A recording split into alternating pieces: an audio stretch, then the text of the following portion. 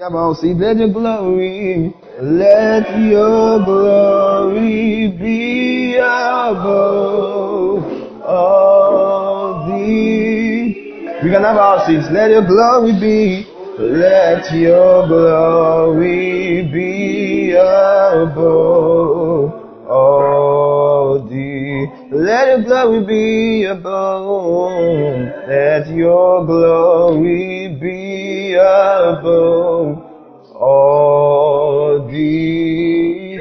Let your glory be, let, I can't hear everybody. Glory be above all the earth.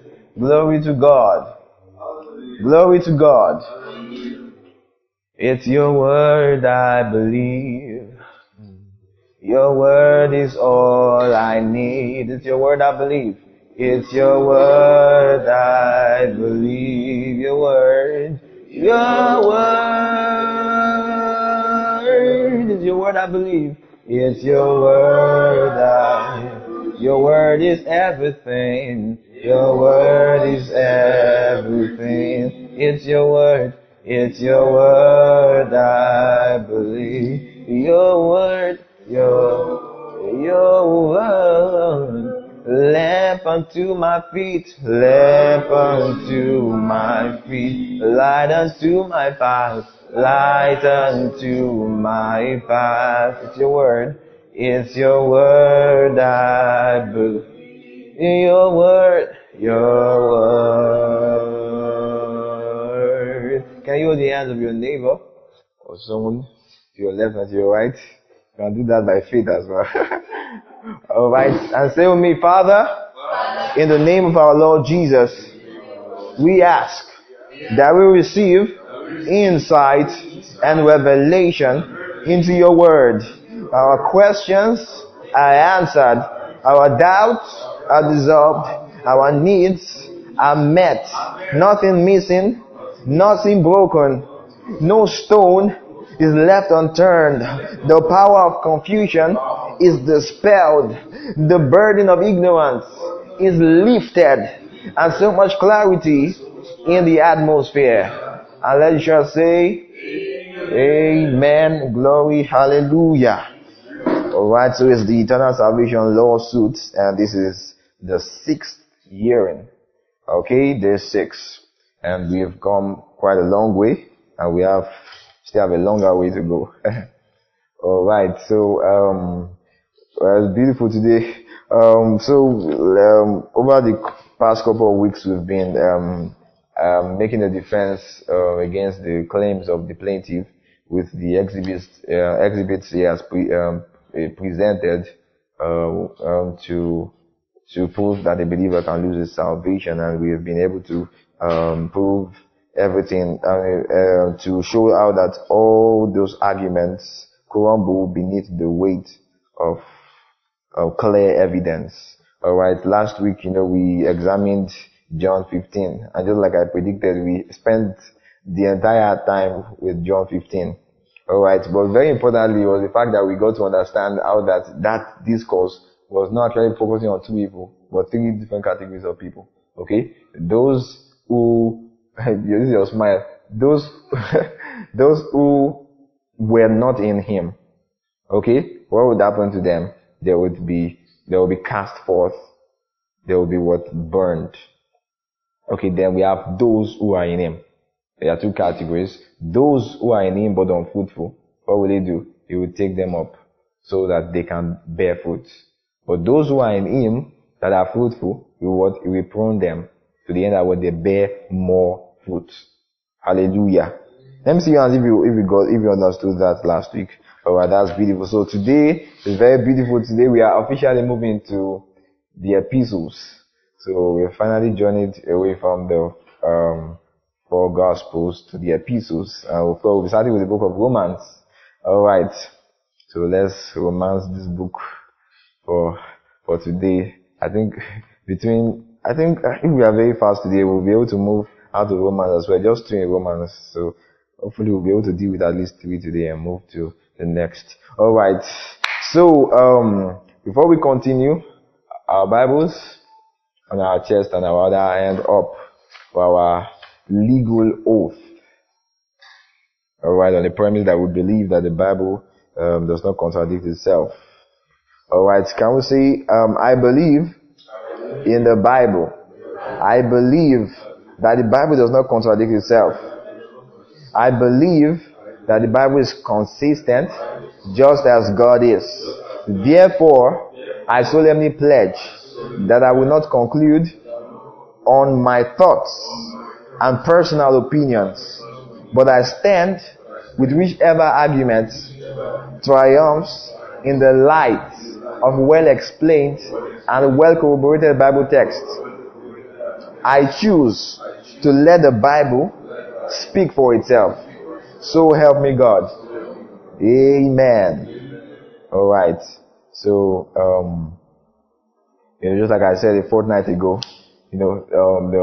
just like, that was a quote by a man of God a couple of, few centuries ago, that just like that only diamond can cut diamond. Okay? You should view the Bible as such. Let the Bible always explain, let scripture explain scripture. So don't just see a verse and say, this is what you should mean. No, let scripture explain scripture. Okay? So we don't just use our biases, or else that will lead us into eisegesis. Okay, but we are here for exegesis. Okay? To lead out. So we are allowing the Bible to speak for itself, and we understand. Okay, so it's important to remember our caveat, is that what if a believer can ever truly lose his salvation, it must be proven so in the light of well-explained and well-corroborated Bible texts. Otherwise, the argument is considered invalid and therefore annulled or disannulled or nullified or rendered void. Hallelujah. Alright, so Romans chapter 6, our next argument, Romans chapter 6 and verse 1. And please let's be very fast. So let's see if we can cover so much today. Romans 6 verse 1. Are we there? Alright. So what does it say? It says what? What shall we say? Can we read together, everybody want to go? What shall we say then? Shall we continue in sin that grace may abound? Or can you see that? And the response is what? God forbid. Can you see that? Okay? So, that's one argument the plaintiff brings. Either you are saying something, you cannot lose your salvation and everything. You have to do it anyhow. See, grace cannot abound. You sin and everything. So, now, is Paul saying here that if a Christian continues with a sinful life, grace will no longer be sufficient for him? At least we can see clearly, God forbid. Is that what Paul is saying here? Alright, well, I need to say this before we start, before we continue, because we are focusing on the epistles now. Epistles basically are letters, written letters, in which we can see a build-up of information as the time goes, because basically it is written with one line of thought. Unlike the four gospels that were a compilation of different events over different occasions. Okay, so they could be addressing many different things. Okay, and they may not always have a very clear line of thought. Okay, but the epistles always have a focus, a major focus. So I want you to know this, that every letter, epistles are letters, okay? So every letter, and it's important for you to take note of this, because I said this in the Bible and the Believer, our exhibit B, alright? And it's very important, okay? Every letter has a tiny line of thought. Now, like I always say, I use the word tiny as an adjective there to explain how delicate it is. It's very delicate, okay? That's a tiny line of thought, okay? If you miss that line of thought, you have missed the old message. Alright? So it's important to pay attention to the line of thought, or else you're going to commit sacrilege. Shall I use that? Okay? You're going to misquote God. Alright, so it's important for us to pay attention to that. Okay, so what exactly is Paul saying? Now, let me start from here. It's important to note this. Okay, that statement that begins verse 2, that God forbid. Actually, it's important for you to know that it actually has nothing to do with an action from God. Okay? Now, what is God in the Greek? Is what theos, right? But if you check the origin of the word, you will not see theos here. Most likely in your version, you won't see God forbid. What's there in your version? Certainly not. Can you see that? Okay? So it's not talking about an action from God actually. Okay? In God, basically in the Greek is theos. So you see something like theos, maybe was forbid, maybe will not allow something. Okay? But God forbid is just like a metaphorical statement to show the impossibility of something. Are you following me? Okay? So God forbid, the word there actually is two words. We have ginomai, Ginomai, then we have me, M-E. And I explained in the Bible and the believer, there are two. Okay, ginomai simply means something to fulfill something. Okay? That has to do with the fulfillment. Okay? While or to bring something to happen or something. Now, when we are seeing the word me, M-E in the Greek, that has an accent on it, or we see the word u, O-U in the Greek, it simply means a negation. Are you following me? Okay, just like when I explained on Luke 1:37 that says, with God nothing can be impossible. Now I explained that what it is rema and o or something like that to show that what no word. So when you see the word me or you see the word o in the Greek, it means a negation of what is being said. So ginomai means to fulfill something, like a fulfillment. Why o means a negation. That means what not to fulfill something. Are you following me? So in essence, it's talking about the impossibility of something happening. Are you following me? Okay? So it simply means no way. That's what it means, no way. Alright, if you see the New International Version, you will see the word by no means. Okay? If you see the Amplified Version or like my New King James Version, you will see the word certainly not. I think, if I remember very well, the ISV they are using. ISV or something like that. African International, okay, so that's also certainly not. Alright, so you're laughing. Alright, well, today I'm going to explain this verse quite better. I know I once explained it a kind of way that I've been hearing it often. I got to explain it somehow in 2017 in a way that was good in a bit to explain. I mean to make some things clear, but was not accurate actually. The explanation of no, we are not in sin. The believer is not in sin. The believer is in Christ. So it's not possible to be in sin. Yeah, that kind of explanation. Actually, that's not accurate. So today I will be explaining it very accurately to us what exactly is going. So the question is, what exactly is Paul saying? Okay, is Paul saying that if a believer continues to live a sinful life, or continues with a sinful life, grace will no longer be sufficient for him? Okay. Now it's important to note something that he had earlier said. Move to two verses before. That's chapter 5 verse 20.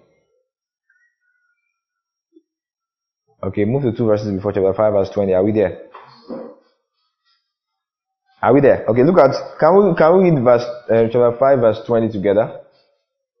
Okay, want to go? Moreover, the law entered that offense might abound, but where sin abounded, grace did much more abound.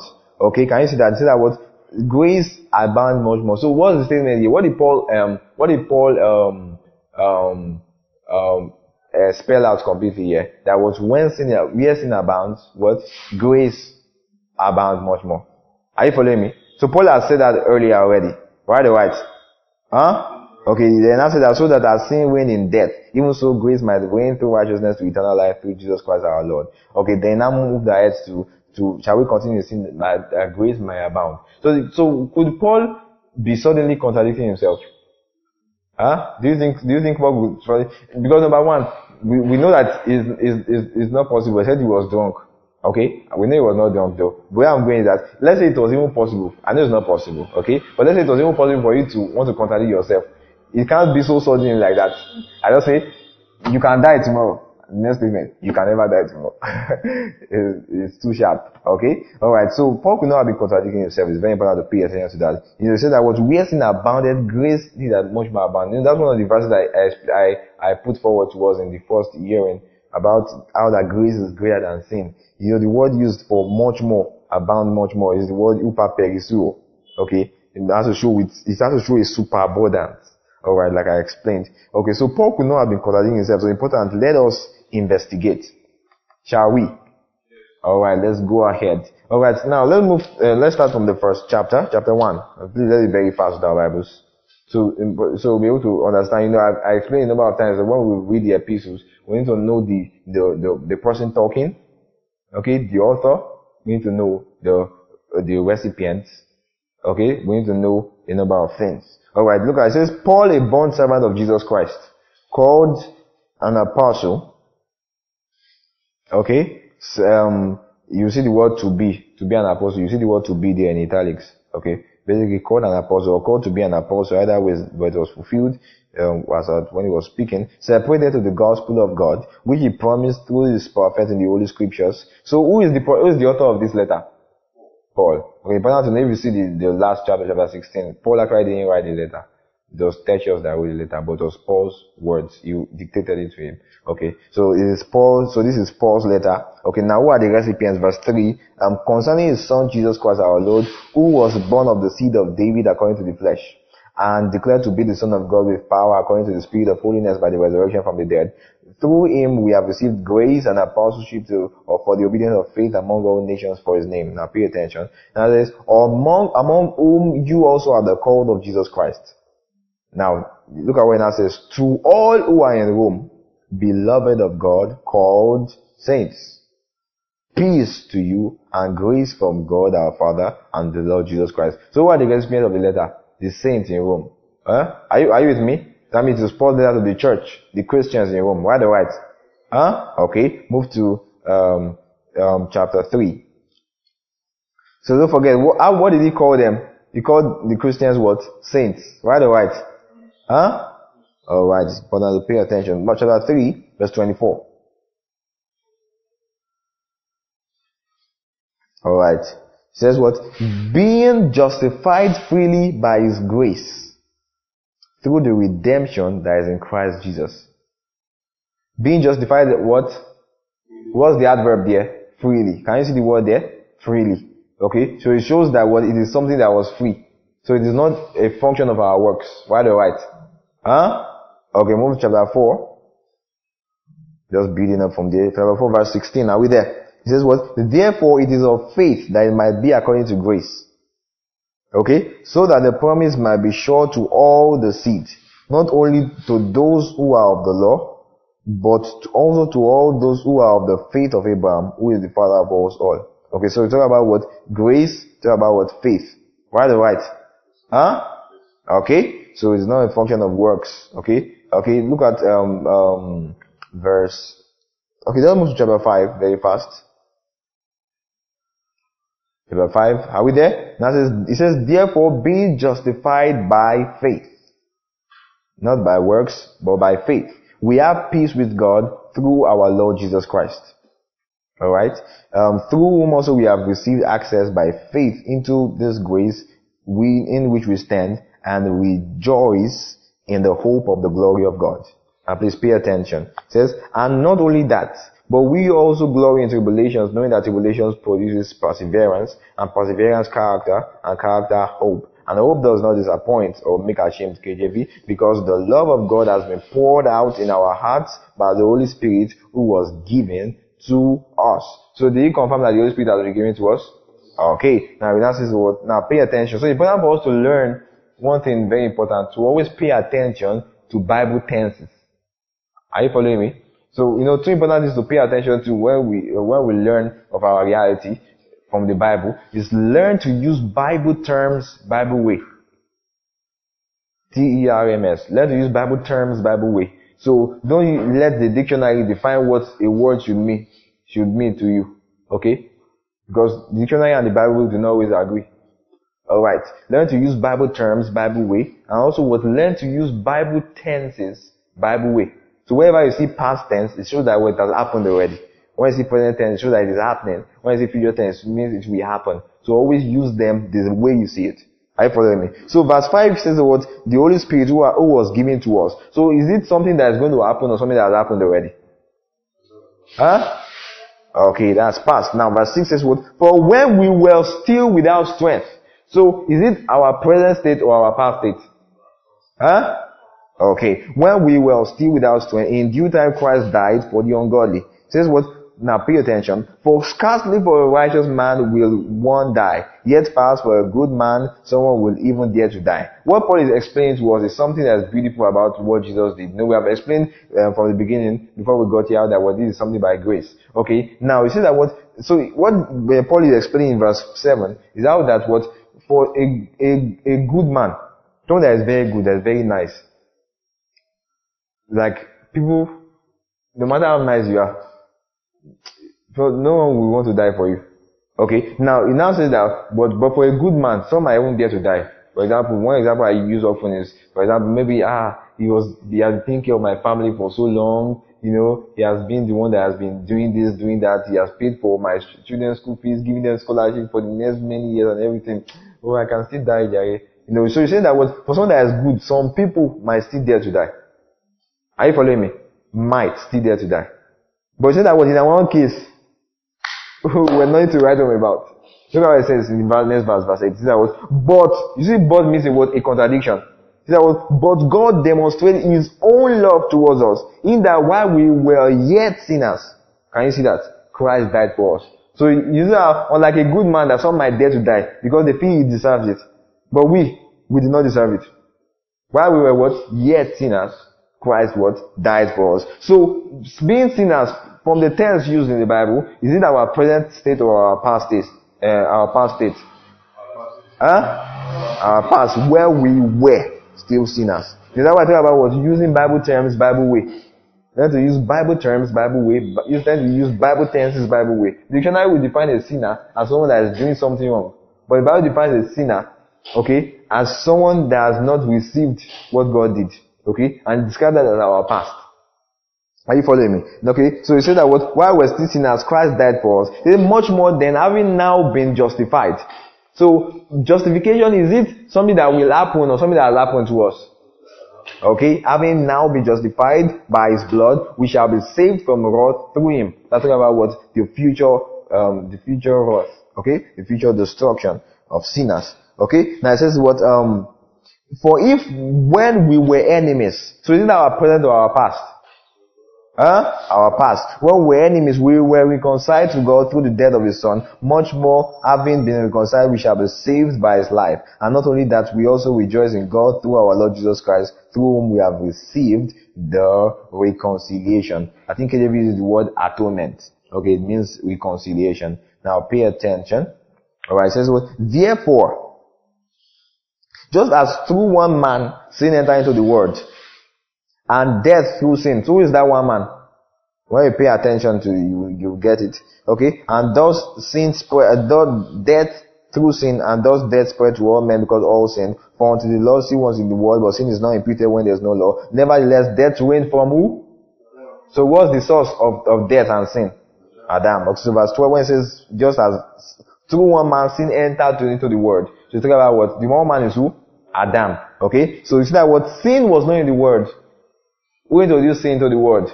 Adam. Alright. Okay? Okay, so verse 14, nevertheless death went from Adam to Moses, even over those who are not sinned according to the likeness of the transgression of Adam, who is the type of him who is to come. But the free gift. Now you have to pay attention. But the free gift, to the word free gift being used there. Okay? Okay? But the free gift is not like the offense. For if by one man's offense many died, much more. And you see that in comparison to, between sin and grace, in comparison to grace, you always see the word much more. Much more, the grace of God and the gift by grace of one man, Jesus Christ, abounded to many. Look at that what he calls it. He calls it what? Free gift. Can you see that? He calls it what? Free gift. Okay? So what is the free gift? Pay attention to what you have been saying so far. What do you say in verse 1? We have been what? Verse 9, what do you say? Having now been what? So what's the free gift? Justification, which is also what? Dikaiosune, which is what? Righteousness. Alright. Now, but to be clear as we follow. So he calls it what does he call it? He calls it what? A free gift. Don't forget, normally, a gift is something free. Right? Okay? But you see a kind of double emphasis for you to know that this thing is not something you work for. It is a free gift. Are you with me? Okay, now follow. It says what? Now it's going to get clearer. It says, but the free gift is not like the offense. That's verse 16. Look at verse 15, sorry. Verse 16 now says, and the gift is not like that which came through the one who sinned. For the judgment which came from one offense resulted in condemnation. Look at, but the free gift, you see, you use the word free gift again, which came from many offenses resulted in justification. For if by one man's offense death reigned through one, much more those who receive abundance of grace and the gift of what? Can you see that? Have you confirmed that now? Okay, that the gift is what? Righteousness. Okay, and of the gift of righteousness will reign in life through the one Jesus Christ.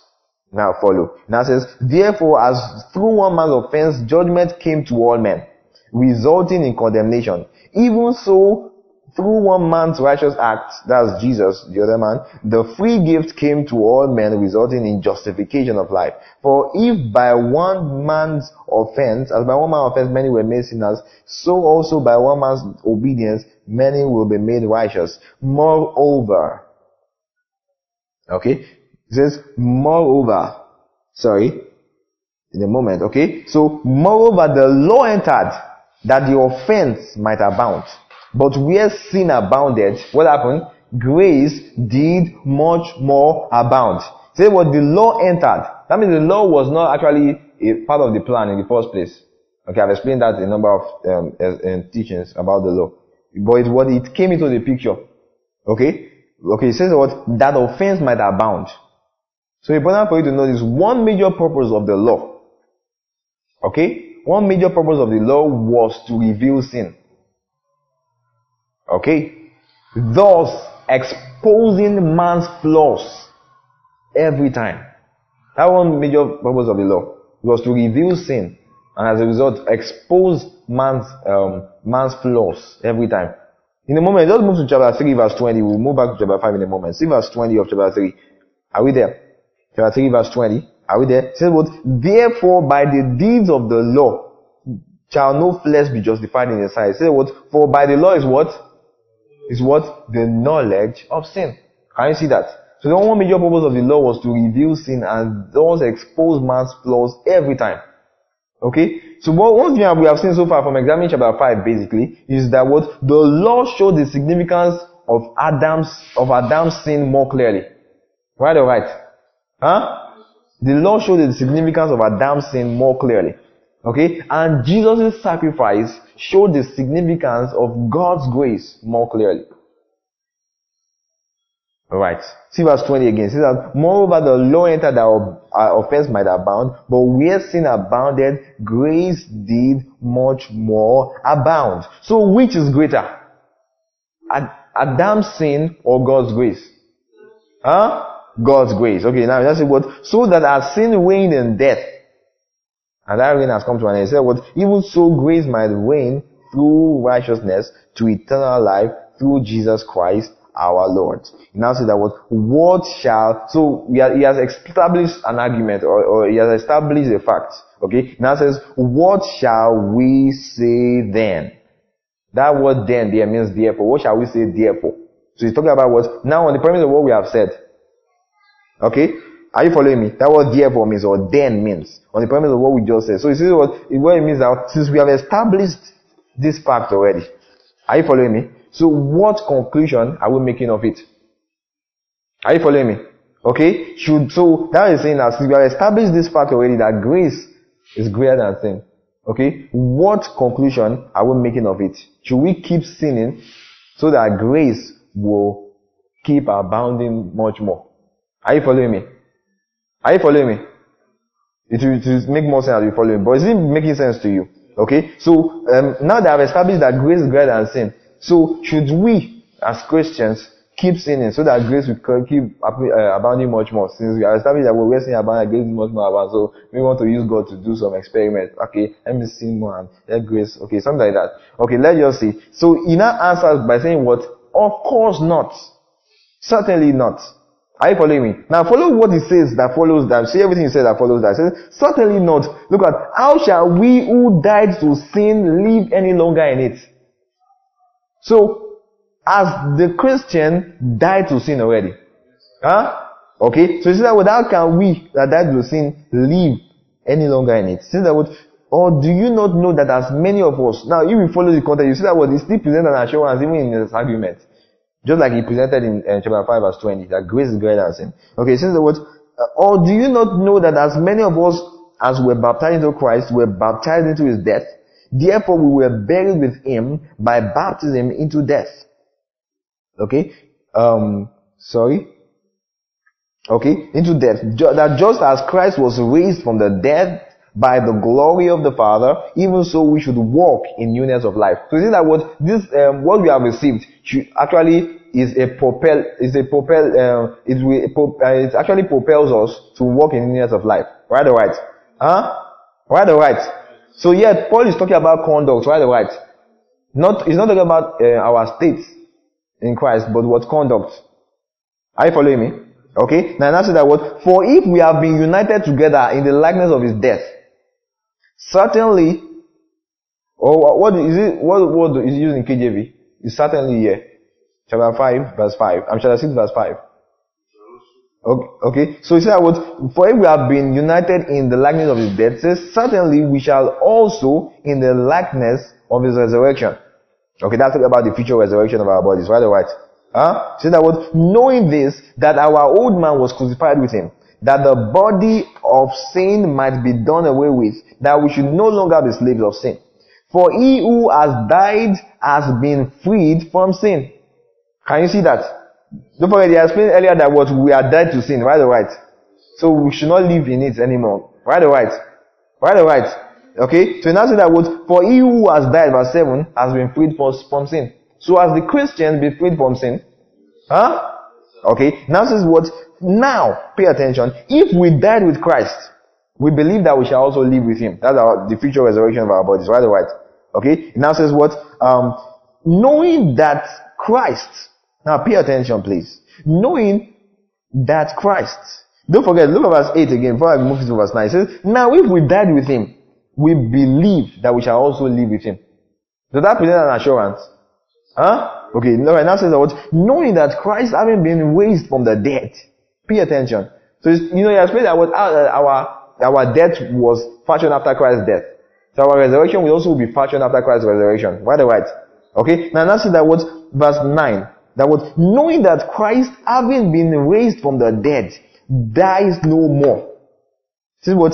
Death no longer has dominion over him. Okay? Now says what? For the death that he died to sin what? How many times? Once. If you see other versions, clear version like my version and your version as well, you see once for all. Okay? That word once in the Greek is what the word epapax. Okay? Is one thing I will get to explain in December's teaching. Okay? Epapax, E-P-H-A-P-A-X. That actually means once and for all.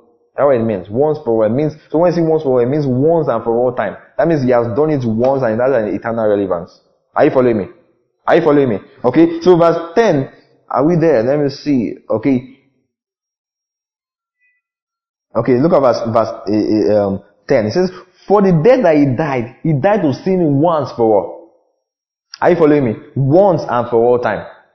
Are you following me? Okay. Now, look at what he has said earlier. Okay, before that, just let me see how I'll do that. Okay, so you say that what is once and for all time. And don't forget, he had explained earlier in verse 8 that what we died with Christ. Right or right? Verse 8, okay. Now verse 11, okay, verse 10 again. For the death that he died to sin once for all time. But the life that he lives to God. That says, likewise, you also. Verse 11. This is what? Likewise, you also. You need me on likewise. That means what? Just like it happened to Jesus. Okay? So when he explains that what? Jesus died once and for all. And he lives. Death has no longer dominion over him. And he explains that what? We also died with him. And he says what? Likewise. So how many times did we die? Okay? Our death to sin is how many times? Once and what? And for what? And for all time. Can you see that? So it's likewise. So it shows that what, just like death has no longer dominion over Jesus, spiritual death has no dominion over us as well. Right or right? Huh? Are you following me? Alright. So it says that what, likewise you also, verse 11, reckon yourselves to be dead indeed to sin. Dead indeed to sin. Dead how often? Once and for all. Okay? But alive to God in Christ Jesus our Lord. Okay? It now says what? Therefore. So you see that what? He has stated our reality as Christians. So he now goes therefore do not let sin reign in your mortal body. So yes, he's talking about conduct, right or right? Okay? So you see that what? Conduct should always be explained on the light of our reality in Christ.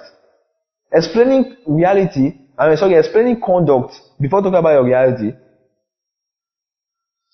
is placing the cart before the horse. Are you following me?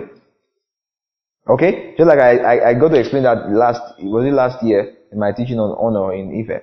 Okay? Explaining.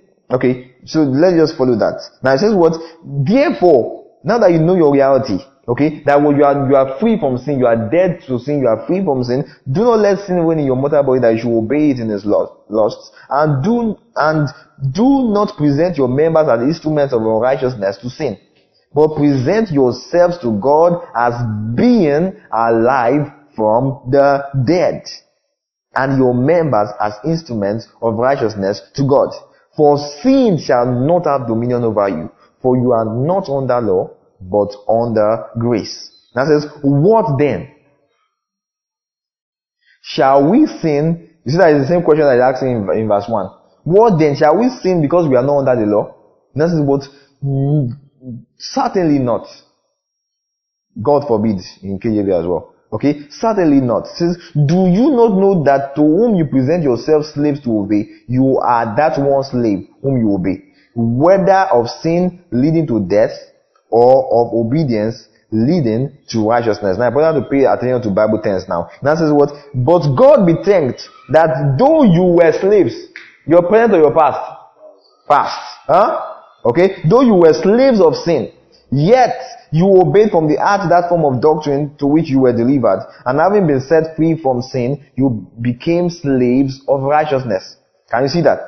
Okay? I speak in human terms because of the weakness of your flesh, for just as you presented your members as slaves of uncleanness and of lawlessness, leading to more lawlessness, so now present your members as slaves of righteousness for holiness. For when you were slaves of sin, you were free in regard to righteousness. What fruit did you have in the things which you are now ashamed? For the end of those things is death. Talking about our past. But now, having been set free from sin, and having become slaves of God, you have your fruits to holiness, and the end eternal life. For the wages of sin is death, but the gift of God is eternal life through Jesus Christ our Lord. Can you see that? Huh? Okay. So is Paul saying that continuous sin can make grace stop to superabound? Huh? Is that what he's saying? No. Okay. Is Paul saying that continuous sin will make grace stop to superabound? Like you just sin like this and suddenly you just enter grace on your account and you just see insufficient funds. Is that what Paul was saying? No. Okay. So he had established already, okay, that where sin abounded, grace abounded much more. Right or right? Huh? Right or right? Okay. So you see that on that premise, that where sin abounded, grace much more abounds. Okay. Now see that but am I? Let's talk about Paul now. Am I now implying that because of this, you can begin to sin? Certainly not. Do you get the argument now? Do you get what Paul is trying to say now? Okay? So you can see that he had established in chapter 5 already that grace is greater than sin. Right or right? Okay? So if Jesus is greater than Adam, then the grace that Jesus brought is greater than the sin that Adam brought. Right or right? Huh? Okay. That is very true. But is grace now a license to sin? No. Do you get the argument now? Okay. Now, it's important for you to get this. From Paul's statement, it's obvious that there is something familiar that was going on. There's something familiar that was going on that Paul was responding to. And that what he was responding to with this statement. See something earlier in chapter 3. Move to chapter 3. Are we there? Chapter 3, see verse 8. Are we there? Look at something he says. Say what? And why not say, let us do evil that good may come? Is that similar? Okay, you say that what? As we are slanderously reported, and as some affirm that we say. Can you see that? Their condemnation is just. Can you see that? So there were some people were accusing him, just like some people are accusing us today. Are you following me? That means there was straw man existing then. Are you following me? Okay? And that's why, just like we have done so far in this series, Paul had to make clear what he is saying, and also make clear what he is not saying, or what he is not implying. Okay? For the sake of critics and licentious individuals. Are you following me? So they were straw man because of Paul's teaching on grace. People were already taking him out of context, that he was saying that you can live anyhow. Are you following me? So Paul was responding to that grace is not a license to sin. So Paul is not yet to say that, he's not trying to say that what, if you sin, he's not even dealing with, if you sin, grace will no more abound or something. He's saying that what, on the premise of the fact that grace is greater than sin. Am I now telling you that you should go ahead and sin? No. Is that clear? Are you sure? Okay. So, as the plaintiff through Romans 6, verse 1, been able to convince us that a believer can lose his salvation. Okay. So we move. Marvelous grace of our loving God. Grace that, move to verse 11. Exceeds, it's chapter 11. That grace that exceeds our sins and our guilt. Yonder on Calvary's matchless grace. There where the blood of the Lamb was spilled. Grace, grace. God's grace, grace that has pardoned. Grace that has pardoned and cleansed within. Grace, grace, God's grace that is greater than all our sin. Grace that is greater than all our sins. Romans 11 verse 21, the next exhibit presented by the plaintiff. Verse 21 and 22 says what? For if God did not spare the natural branches, He may not spare you either. Therefore, see, talk about sparing. That's what. Therefore, consider the goodness and severity of God on those who fell, severity, but towards you goodness, if you continue in His goodness, otherwise, you also will be cut off. Can you see that what? You can but be cut off if you don't continue in His goodness. Okay? That's exactly what you get when you cherry pick verses and don't pay attention to context. Okay? Now, before we continue, now you see that what Romans is one book, right or right? Right or right? Don't forget, I've explained that what the Bible was not written in chapters and verses. Okay? So Paul just wrote a singular flow. Okay? Though addressing different things, but we're writing as one piece. Okay? So before we transit into this Romans 11, it is important to pay attention to Paul's emphasis in Romans 8. Let's see something he has said in Romans 8 very fast. Are we there? Romans 8 verse 1. Are we there? It says, well, therefore, are we there? Romans 8 1. It says, there is therefore now no condemnation to those who are in Christ Jesus. Can you see that? Who do not walk according to the flesh but according to the Spirit. Okay? I think a couple of you were here for my teaching in 2017. Okay? On Romans 8, 2017. I guess 2 or 3 of you were present for the teaching. Now I'm going to explain Romans 8 as a text. Okay? So there's therefore now no condemnation. I want you to know what the word condemnation there is not the way many people use it today. That maybe someone sins and you're not trying to show that, but this is how God knows. It's wrong to condemn believers. No. Don't feel condemned. Don't feel condemned. God loves you and everything. That's not the use of condemnation there. Okay? The word condemnation here is the Greek word katakrima. It's not talking about maybe guilt, guilt, a deserving of guilt, but talking about what katakrima means judgment. It's talking about the eternal damnation of sinners. Are you following me? Are you following me? Okay, so when it says that there's no condemnation for those who are in Christ Jesus, that means those who are in Christ Jesus are free from eternal judgment. Are you following me? Okay? Okay? Now it says who do not walk according to the flesh but according to the spirit. You see in most versions, you will not see that who do not walk according to the flesh but according to the spirit. You see that in few versions like KJV and some other versions. Is it in your version? Verse 1. Who do not walk according to the flesh but according to the spirit. Okay? You see in some versions, many versions like I think the NIV, you will not see it there, and some other versions. In the Amplified version, you will see it in italics all through. Okay? But of course, it is still mentioned later. But you will find that what that statement is not basically talking about conduct, but a state. Just follow the context. It says, for the law of the Spirit of life in Christ Jesus has made me free from the law of sin and death. So that's past. That happened already. For what the law could not do, pay attention to verse 3 now. For what the law could not do, in that it was weak through the flesh. There was something the law could not do. Right or right? In that it was weak through the flesh. It says, God did by sending his own son in the likeness of sinful flesh, and on account of sin, condemned sin in the flesh. So what was the thing that the law could not do? The law could not condemn sin. The law could not deal with sin. Are you following me? Just like we saw, all the law could do, it was just exposing sin all around, exposing man's flaws. Okay? So now pay attention. That's that's the righteous requirement of the law. In KJV, you see the word righteousness of the law. I explained that it's important to always pay attention to origin of words. Yes, not dikaiosyne, it's the word dikaioma. It means what righteous demands, righteous requirements. Are you following me? Now the righteous requirements of the law might be fulfilled in us who do not walk according to the flesh, but according to the Spirit. Okay? So that walk according to the Spirit is not talking about conduct, but talking about our state as believers. Pay attention, you will see how clear that is. Therefore, those who live according to the flesh set their mind on the things of the flesh, but those who live according to the Spirit, the things of the Spirit. You see that if you live according to the flesh, there's a state. If that's your reality, then your affection will be towards that thing. That will now be talking about your acts. Are you following me? So you see that your reality produces your acts. Are you following me? Your conduct. Now follow. It says verse 6 says for to be carnally minded is death, but to be spiritually minded is life and peace.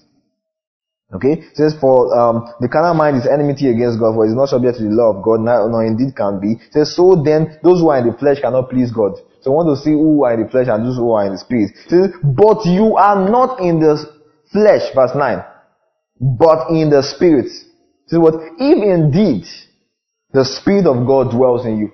So what makes you to be in the Spirit? The indwelling of the Spirit of God. So it's not talking about you are in the Spirit because you are in this context.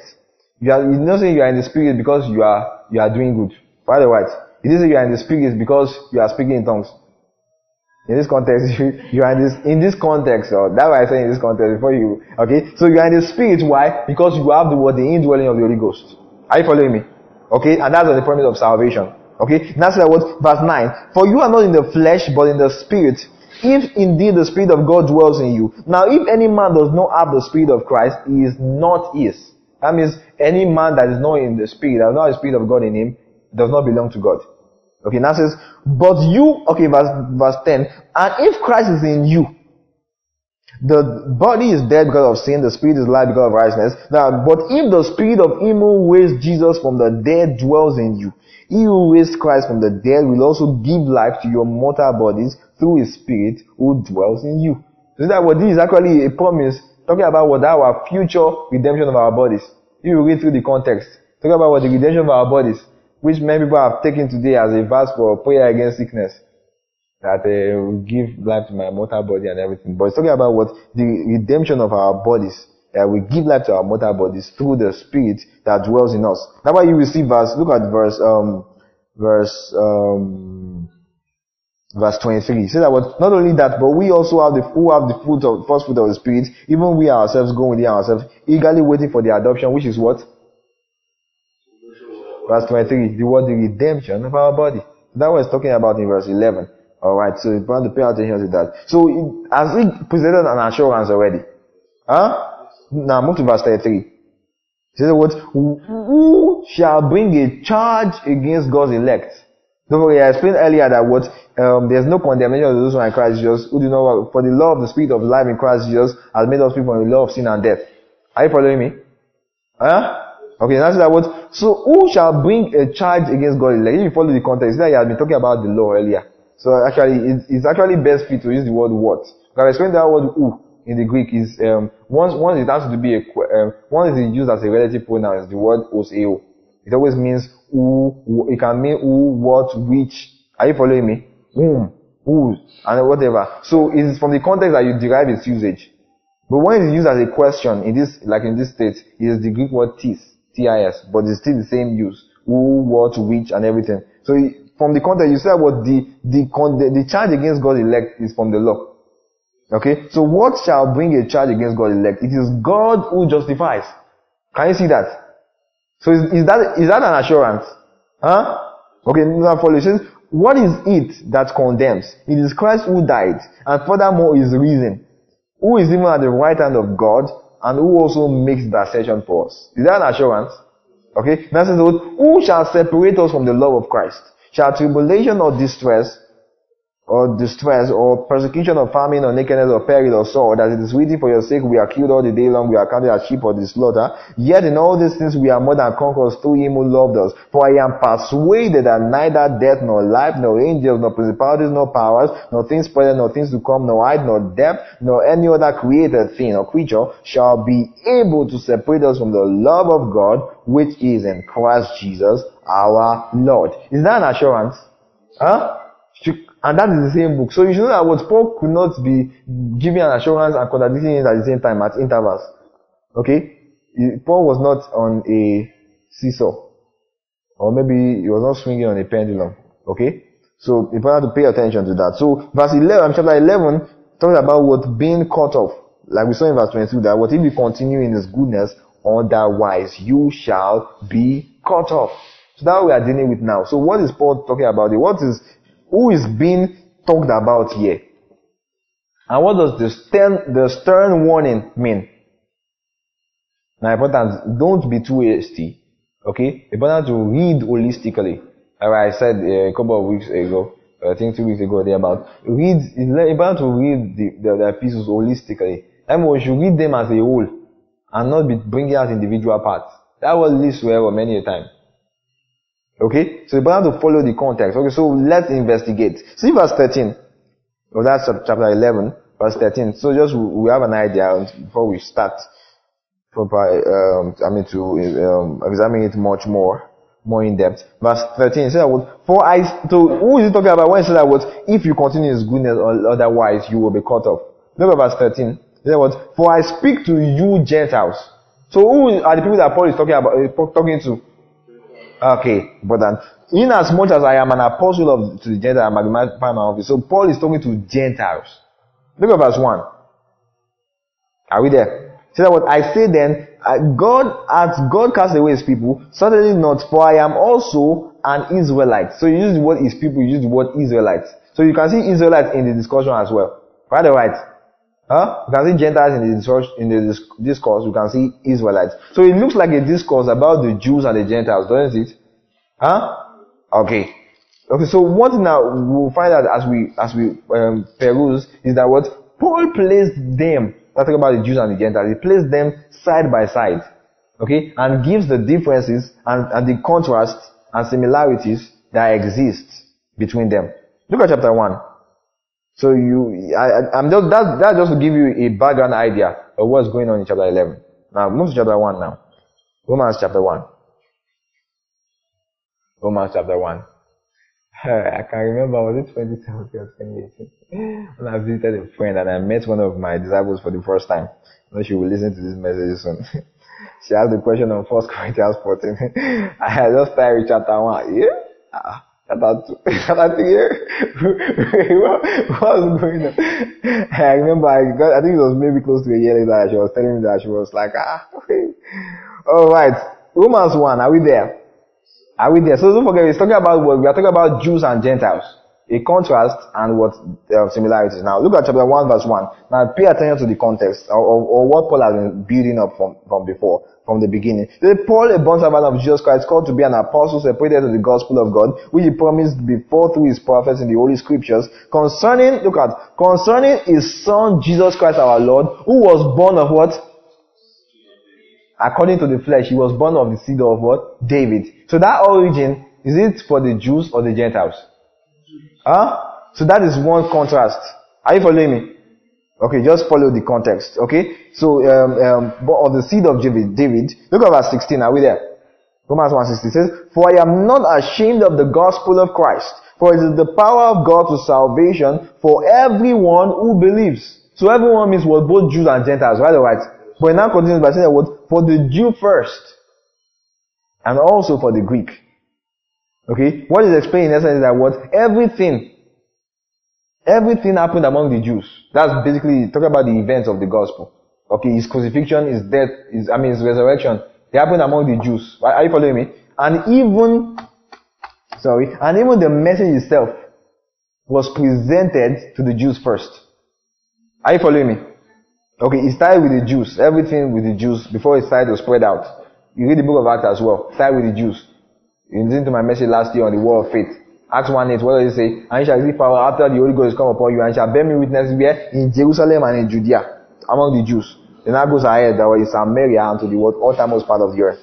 So it all started with the Jews. Are you following me? Okay? Look at verse 17. That says what? "For in it." What so in what? No, look at verse 16 earlier. So that what? "For I am not ashamed of the gospel of Christ, for it is the power of God to salvation for everyone that believes, so the Jew for also to the Greek." And I say, "For in it," in what? In the gospel of Christ. Are you following me? In this gospel, the righteousness of God is revealed from faith to faith. As it is written, "The just shall live by faith." I've explained this a number of times. That this statement, you can see a reference to it 3 times in the New Testament. Here, in Galatians as well. I think chapter 3 verse 11. And also in Hebrews chapter 10. I think verse 37 thereabouts. Okay? "For the just shall live by faith." What it's saying in essence is that what? By faith. A man is...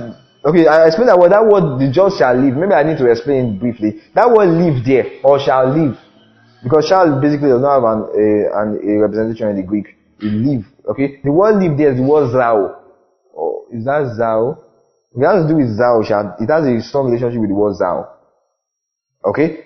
Zao. Okay, yes, zao. Okay, so it does not mean, it's not talking about a set of actions. That is just the righteous will be living by faith. So when I have to pray, I'll pray by faith. When I'm walking by faith. When I'm waking up, I'm waking by faith. When I want to take a cup of tea, I take it by faith and everything by faith. No. It shall live. Zao means to what? Be alive. Are you following? So when it says "shall live by faith," it means shall can come alive by faith. So it's talking about something that happened once. Okay? That's talking about salvation. That means what? By faith, a man becomes alive. That's how he becomes just. Are you following me? That's what he's saying in essence. So it's not talking about a set of actions. It's talking about something that happened once and for all at salvation. But that life is received out by what? By faith. Right or right? And that's how he becomes just. Now says verse, okay? So I guess you have an idea. So he has given a kind of contrast between the Jews and the Greeks. Otherwise, the Jews come first. At least from how the message was presented. Okay? Now, okay, just follow from there.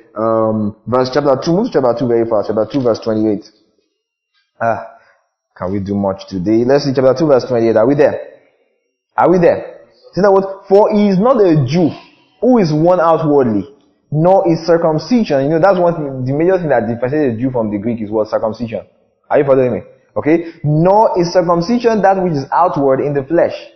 It says, "But he is a Jew who is one inwardly, and circumcision is that of the heart, in the spirit, not in the letter, whose praise is not from men, but from God." So what's Paul saying that here? That what being born a Jew does not automatically confer salvation on that individual.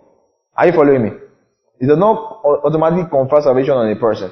Okay? He has to what? He has to believe the gospel. You know, I explained that earlier in chapter 1. Are you following me? That I'm not ashamed of the gospel of Christ. It's the power of God to salvation to everyone that believes. The Jew for and also to the Greek. Are you following me?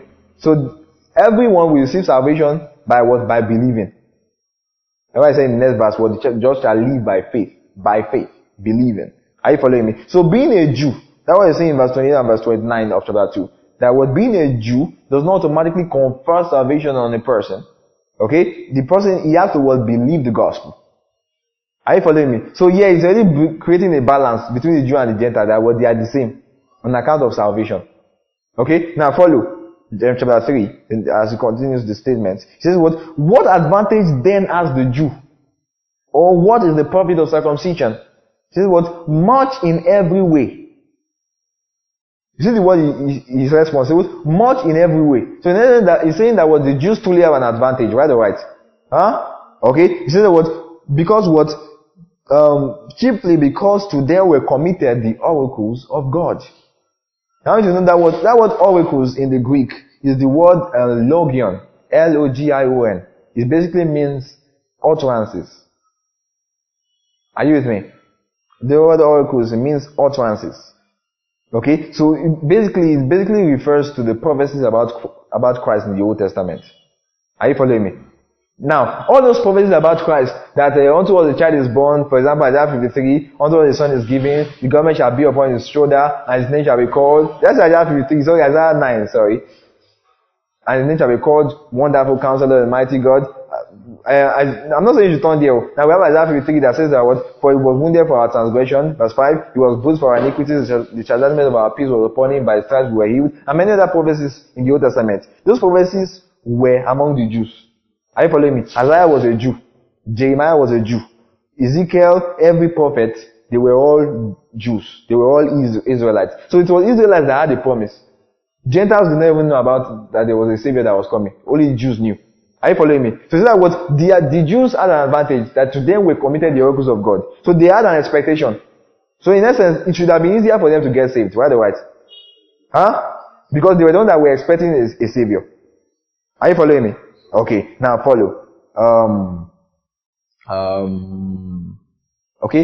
See verse 3. He said for what if some did not believe?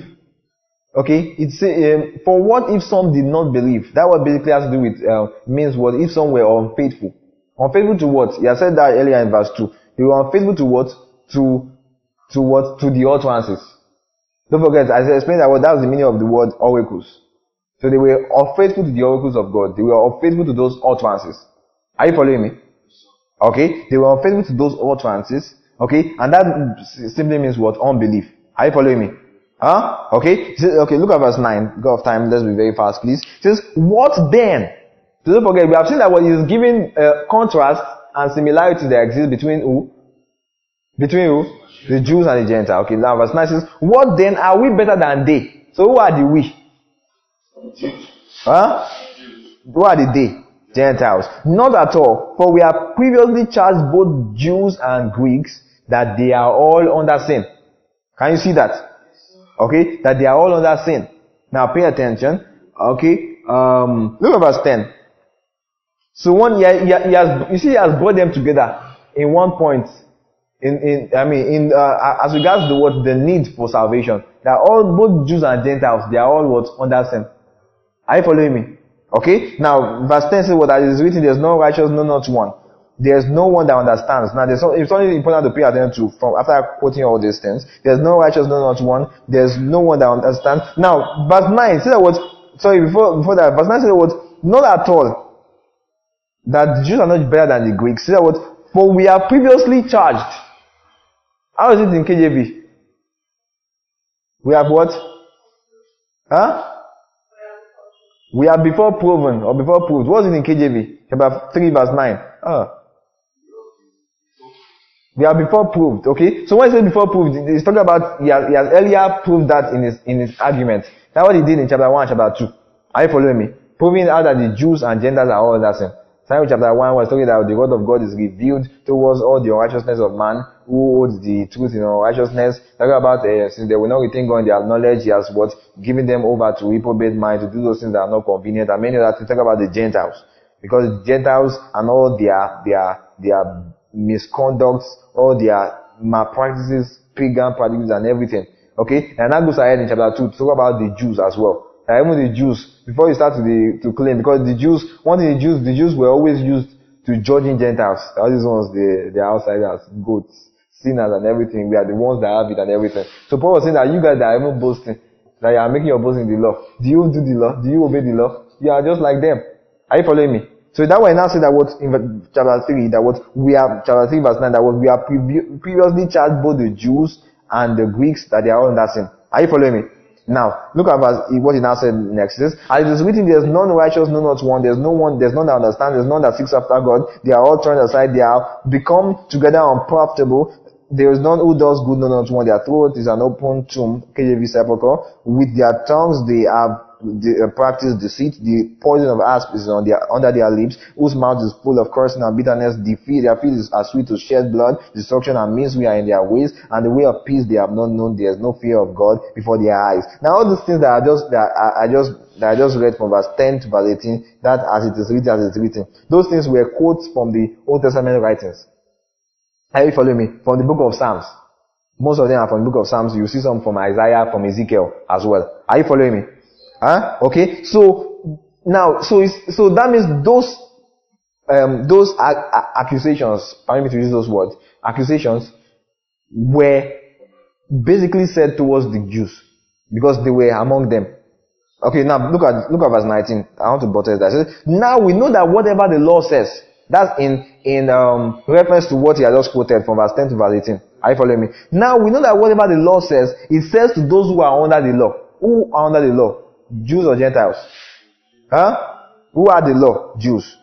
Okay? It says to those who are under the law, that every mouth may be stopped, and all the world may be guilty before God. So to prove that what, just as the Gentiles were under sin, the Jews as well were under sin. Are you following me? So same money. Okay? They say that what, that every mouth may be stopped, both Jews or Gentiles. So the Jews should not try to be boasting and accusing and judging the Gentiles. Okay? And at all the words, what are the words? Means what, the Jews and the Gentiles. Okay? May be guilty before God. Therefore by the deeds of the law shall no flesh be justified in his sight, for by the law is the knowledge of sin. Okay? Now say that what, but now the righteousness of God apart from the law is revealed. I think KJV is the word manifest or something. Okay? I explained that what that word means panero. It does not mean that what the righteousness of God was not existing before. It means that what the righteousness of God has now been what made known. Are you following me? It has always been, but now it has been made known. So that what it was being witnessed by the law and the prophets. Can you see that? That's talking about what the utterances. Don't forget that I've said that earlier in verse 2, that what it was the Jews that were committed what the oracles of God, the utterances. Are you following me? Are you following me? So see that what this righteousness of God has been witnessed before by the law and the prophet. I explained that in my teaching on righteousness, what you ought to know, 2018. Okay? So but even the righteousness of God through faith in Jesus Christ. Pay attention. Even the righteousness of God which is through faith in Jesus Christ to all and upon all that believe. So all, the word all there means what in context? Both the Jews and the Gentiles. Okay? To all and upon all them that believe, for there is no difference. What do you mean for there is no difference? For there is no difference between the Jews and the Gentiles. Can you see that? Now that's what, for all have sinned. So what does it mean by there is no difference between the Jews and the Gentiles? For all have sinned. That means both the Jews and the Gentiles have sinned. Can you see that? Is that verse clearer now? Okay? And come short of the glory of God. But now, that's what, now, the point is that what, being justified freely. So for all have sinned, is it talking about you today? Okay? Now say what, being justified freely. Through, by His grace, through the redemption that is in Christ Jesus. Don't forget that justification is on the premise of something I said in verse 22. The righteousness of God, or justification of God, which is what? Through what? Through what? Verse 22. The righteousness of God, which is through what? Through faith in Christ Jesus. Okay? So the people that are talking about that are being justified are those that have what? Received it through faith. Are you following me? Being justified, talking about being justified by faith. So being justified freely by His grace. So that what Paul emphasis always in the Bible was always been grace through faith. Grace through faith. Remember Ephesians 2 by 8 to 9. For by grace are you saved through faith, and that not of yourselves, is the gift of God, not of works, let every man should boast. Are you following me? So it says that what being justified freely by his grace through the redemption that is in Christ Jesus, whom God, verse 25, set forth as a propitiation, look to your Bibles, by his blood, through what? Through faith. To demonstrate his righteousness, because in his forbearance God had passed over the sins that were previously committed, to demonstrate at the present time his righteousness, that he might be just, and the justifier of who? Of the one that what? That has faith in Jesus. I think it is the word that believeth in Jesus. Otherwise, that says, where is boasting then? It is excluded. By what law? Of works? No, but by the law of faith. Therefore we conclude that a man is justified by faith apart from the deeds of the law. Or is it the God of the Jews only? Is it not also the God of the Gentiles? Yes, of the Gentiles also. So there is one God who will justify the circumcised by faith and the circumcised through faith. Do we then make void the law through faith? Certainly not. On the contrary, we establish the law. So Paul has established out that what? On the premise of salvation, there's no difference between the Jews and the Gentiles. Right, alright? Alright. So follow from there. Chapter 9. Okay? So one thing we have seen so far.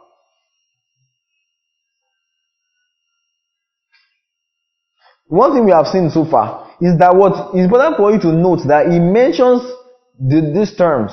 Okay, please pay attention. Okay? Now, it's important for you to know that what the way Paul use of words, Jews and Gentiles, he mentions them not in respect to individuals. He did not mention them as individuals, but as distinct races.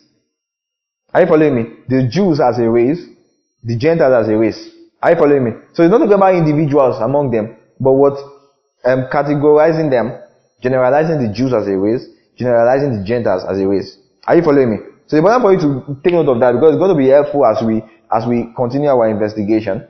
Alright. So move to chapter 9. Chapter 9, are we there? Verse 1. It says, I tell the truth in Christ. I am not lying. My conscience also bearing me witness in the Holy Ghost, that I have great sorrow and continual grief in my heart. Look at verse 3. Are we there? It says what? For I could wish that I myself were accursed from Christ for my brethren, my countrymen according to the flesh. When you use that word, my countrymen according to the flesh, you see some verses, you see kinsmen and everything. Okay? According to the flesh. In the New International Version is used as those of my own race. Are you following me? So it's talking about what? Race. Okay? Now, okay? Now we say what? I wish that myself I were accursed for my brethren. So who is Paul's brethren here? The Jews or Israelites. Are you following me? You see that in verse 4 where it says who are Israelites. Are you following me? Okay. So verse 3 it says what? I could wish that I myself were accursed from Christ for my brethren, my countrymen according to the flesh. Okay. So this actually is an expression that shows his passion and love for his fellow Israelites. Are you following me? However, that wish was something impossible either ways. Are you following me? That's why I call it just a wish. You know, he had earlier confirmed before this statement that was not in charge can separate him from the love of Christ. Okay? So he cannot even be accursed or excommunicated from Christ for someone else. Are you following me? Okay? So, now this is similar to a story that happened in Exodus 32, verse 30 to 35 there about, a time of Moses, when Moses found out that the Jews were corrupting themselves with the golden calf and everything, and he told God, God, they have sinned. God, please, hope you will forgive them. If you won't forgive them, just blot me out of the book. And he said, no, it is those that sin will be punished and everything. Are you following me? I was saying that just blot me out from your book. Talk about the book of the living, okay? That's, when you say the book of the living, that means blotting you out of the book means what? That you kill, okay? That you just kill me and everything. Alright. So, but he said that it is those that sin, okay, that will be punished, okay, that will be visited with their sin, as it were. Alright, so, verse 3, says that what? For I could wish that I were accursed from Christ for my brethren, who are my countrymen according to the flesh, who are Israelites, to whom pertain the adoption, the glory, the covenants, and the giving of the law. Can you see what he's talking about Israel now? Can you see that that's the advantage of the Jews? Can you see that? Verse 4. who are Israelites, to whom pertain the adoption, the glory, the covenants, the giving of the law, the service of God, and the promises. Now it says, of whom are the fathers, that's about the fathers in the Old Testament, and from whom, according to the flesh, Christ came. Can you see that? Who is over all, the eternally blessed God. Amen. Alright. Okay, so it should have been easier for them to get saved, isn't it? Because they had everything well planned out. Alright, but look at verse 6. Now it says, but it is not that the word of God has taken no effect. Okay, I can see that time is really spent, so I will just calm down with dealing with this. We'll move to Corinthians next week. Alright, so verse 6, are we there?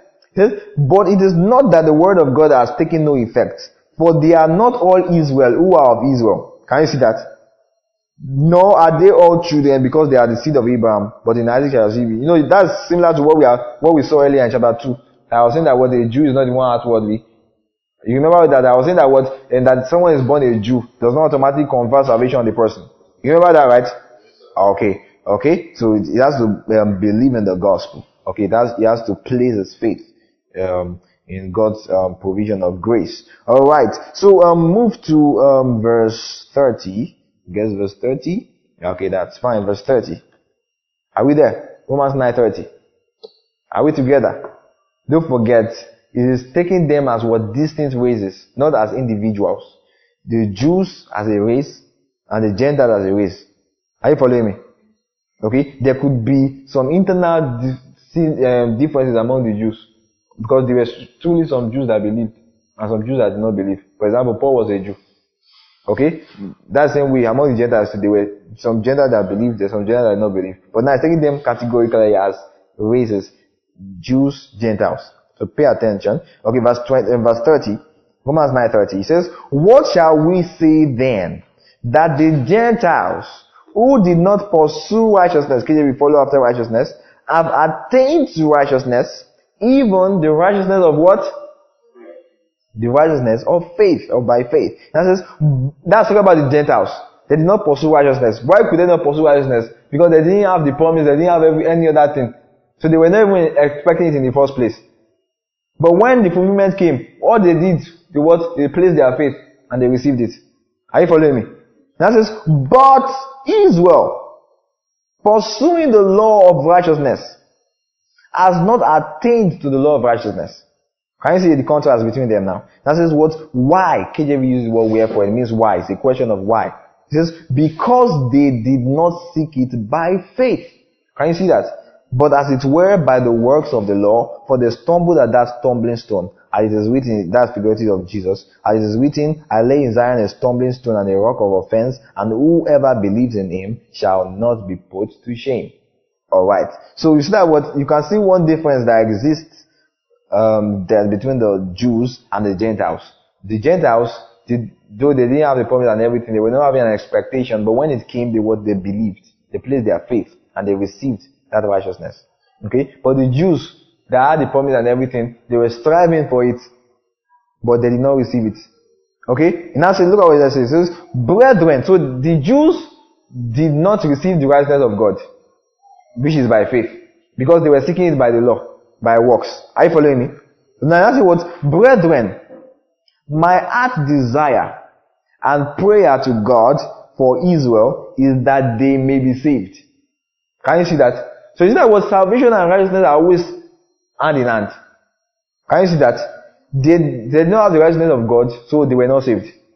Can you see that? So a man that is saved is a righteous man. A righteous man is a man that is saved. So if a man is not righteous, then he is not saved. If a man is not saved, then he is not righteous. Are you following me? So you see that when my heart desire and prayer to God for Israel, don't forget Israel as a race. Because there were many Israelites that were saved. Peter, all the 12, everybody that was saved in the book of Acts, the bulk of them were Jews. Stephen, Philip, Prochorus, Nicanor, Timon, Parmenas, Niconas, all of them, Ananias that laid hands on Paul. And many of them, Barnabas, they were all Jews. Are you following me? So yes, taking them as what a race. Are you following me? So it's not that he's praying that was Peter will get saved. You see? Was he? Okay. Huh? No, that's not what I said. I said it's not that he was praying that Peter. I mean, it's not that he was praying for Peter to be saved. Was he? Okay, that means was he praying for Peter to be saved? No. All right. Okay, now says, brethren, my desire and prayer to God for Israel is that they may be saved. For I bear them witness that, look at, pay attention. For don't forget, they were not seeking it by faith, but by work, but by what? But by works. Are you following me? Are you following me? Now say what? For I bear them witness that they have a zeal for God. That means they actually have a passion for God. But what's the problem? But not according to knowledge. What's the opposite of knowledge? Ignorance. That's why it says in the next verse what? For they being ignorant of God's righteousness. Can you see that? And seeking to establish their own righteousness, have not submitted to the righteousness of God. For Christ is the end of the law for righteousness to everyone that believes. Can you see that? Huh? So what was the problem of Israel? What? Unbelief. Right or right? Huh? Right or right? Okay? As a race now, Israel as a race. Now it says, for Moses writes about the righteousness ways of the law. The man who does those things shall live by them. You see that in Leviticus 18 verse 5. Now it says what? Now it says what? But. So that was what I said earlier in verse 5 is about what the righteousness ways of the law. Are you following me? That what a man who does those things shall live by them. Are you following me? So that means there's actually pay attention now. There is a demand on the man to do something in order to live. Are you following me? That's the works mentality, the work consciousness that the law promotes. Are you following me? The man who does those things shall live by them. But see that one in the New Testament is what? Grace and faith. Right or right? Now you see the argument. So that's about the law in verse 5. That says, but, that's a contrast. The righteousness of faith speaks in this way. Do not say in your heart, who will ascend into heaven? That is, to bring Christ down from above. Or who will descend into the abyss? That is, to bring Christ up from the dead. Now the bulk of the statements were made by Moses, but Paul brings it out to suit this context. Okay? So the righteousness of the faith, verse 6, but the righteousness of faith speaks this way. Do not say in your heart. Now, you see that what he's talking to Jews, Israel, right or right? Okay? The righteousness of faith, don't forget, when you mention law, you know I was talking about the Jews in the first place. Okay, the Gentiles did not even know anything about the law of Moses in the first place. And even if they had an inkling, they didn't give a damn. Okay? Now, say that what? But the righteousness ways of faith speaks this way. Do not say in your heart, who will ascend into heaven, that is to bring Christ down from above, or who will descend into the abyss, that is to bring Christ up from the dead. So in essence, it's talking about a message that these people have, maybe they heard this, the Jews, okay, that the Jews heard this, and they were, that is not saying that, well, do not say in your heart, that who will ascend from above to bring Christ from heaven, or who will descend into the abyss to raise Jesus from the dead. That's talking about a statement of unbelief. Are you following me? Are you following me? That I do not believe that it has happened, or that it happened. Are you following me? Are you following me?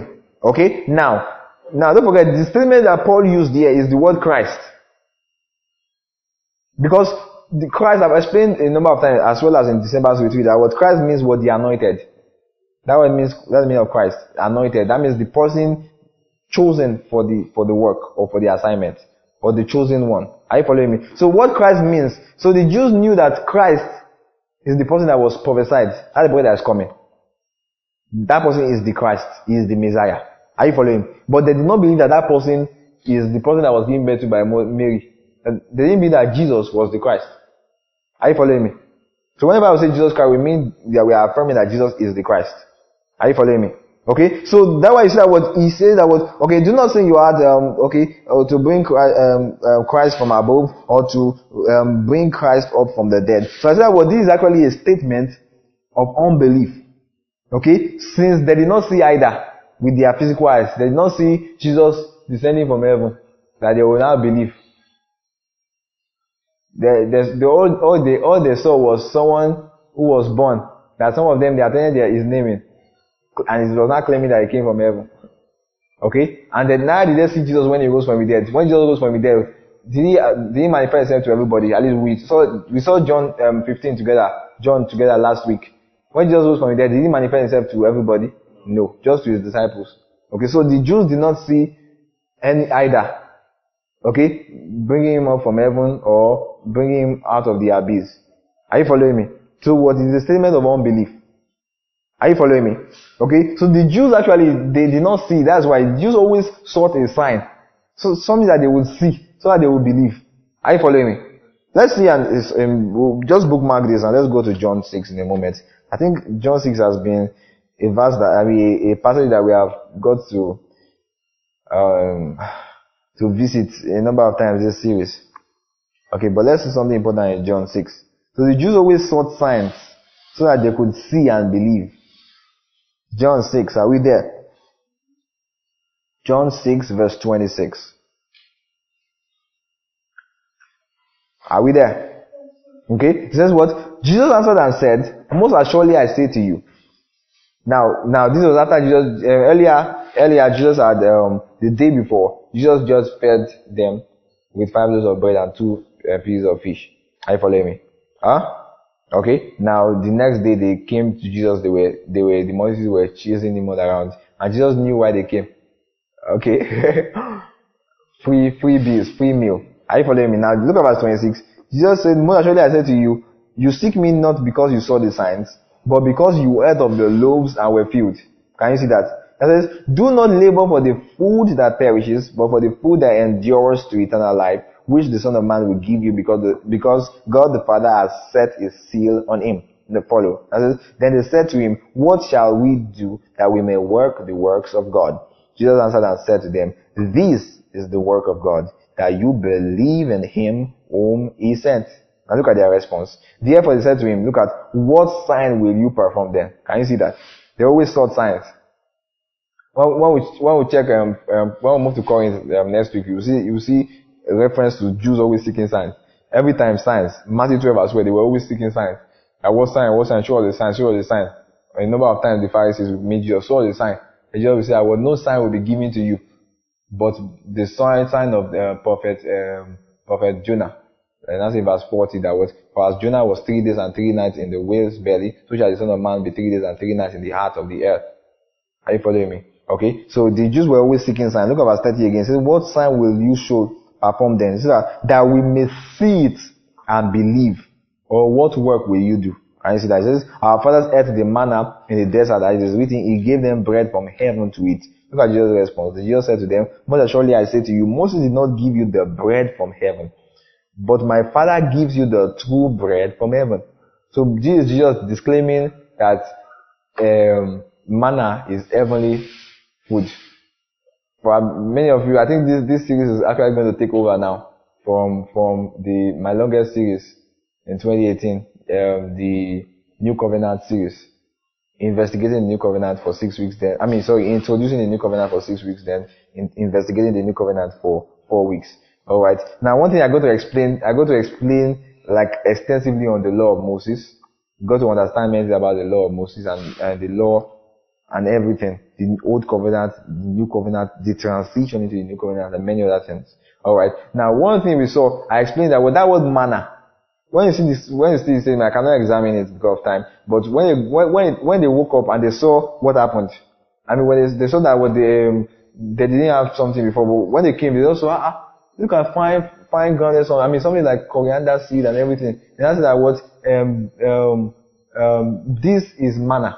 That was the statement that was given. This is manna. Manna, actually, in Hebrew, in Hebraic lexicon, is a question. Is a what question. Manna actually means what. So it was actually a question that this is what, or what is this? That's why you see that Moses now responded that this is the bread which God is going to give. Moses now responded to that statement. Are you following me? So because of that, because of this, the experience, the event that happened, they now named it manna as well. Are you following me? But basically manna is a question, is a what question that what is this? Okay, are you following me? Now just pay attention. It says verse 32 again, John 6:32 says, most assuredly I say to you, Moses did not give you the bread from heaven. So Jesus disclaiming that manna is heavenly bread. Now the answer that what? But my Father gives you the true bread of heaven. Don't forget, yes, last week when I was talking about John 15, true vine, I explained that what the word true always explains that what they are usually counterfeit. But it's trying to draw your focus to the real thing. Are you following me? Okay? So that what but my Father gives you the true bread from heaven. For the bread of God is he who comes down from where? From where? From heaven, and gives life to the world. Then they said to him, Lord, give us this bread always. KJV, evermore give us the bread. Evermore is the word pantote. It means always. So he said that will give us the bread always. Their mind was still on what they ate the last day. Give us this bread always. No need to spend money on bread again. Are you following me? But look at Jesus' response now. So he said that what? If God he will keep on giving us bread from heaven, then at least that was already out of our Abida said already. It's already part out of our expenses. Okay? Now look at Jesus' response to that now. See? And Jesus said, verse 35, and Jesus said to them, I am the bread of life.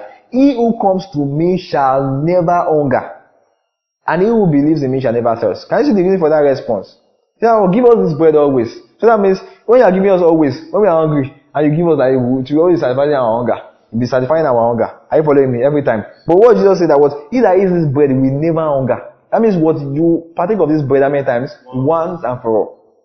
Are you following me? And he that believes in me shall never thirst. That is, but I said to you that you have seen me and yet do not believe. All that the Father gives me will come to me, and the one who comes to me I will by no means cast out. That's an assurance. For I have come down from heaven. So did Jesus say categorically that he came from heaven? Alright. Now follow that.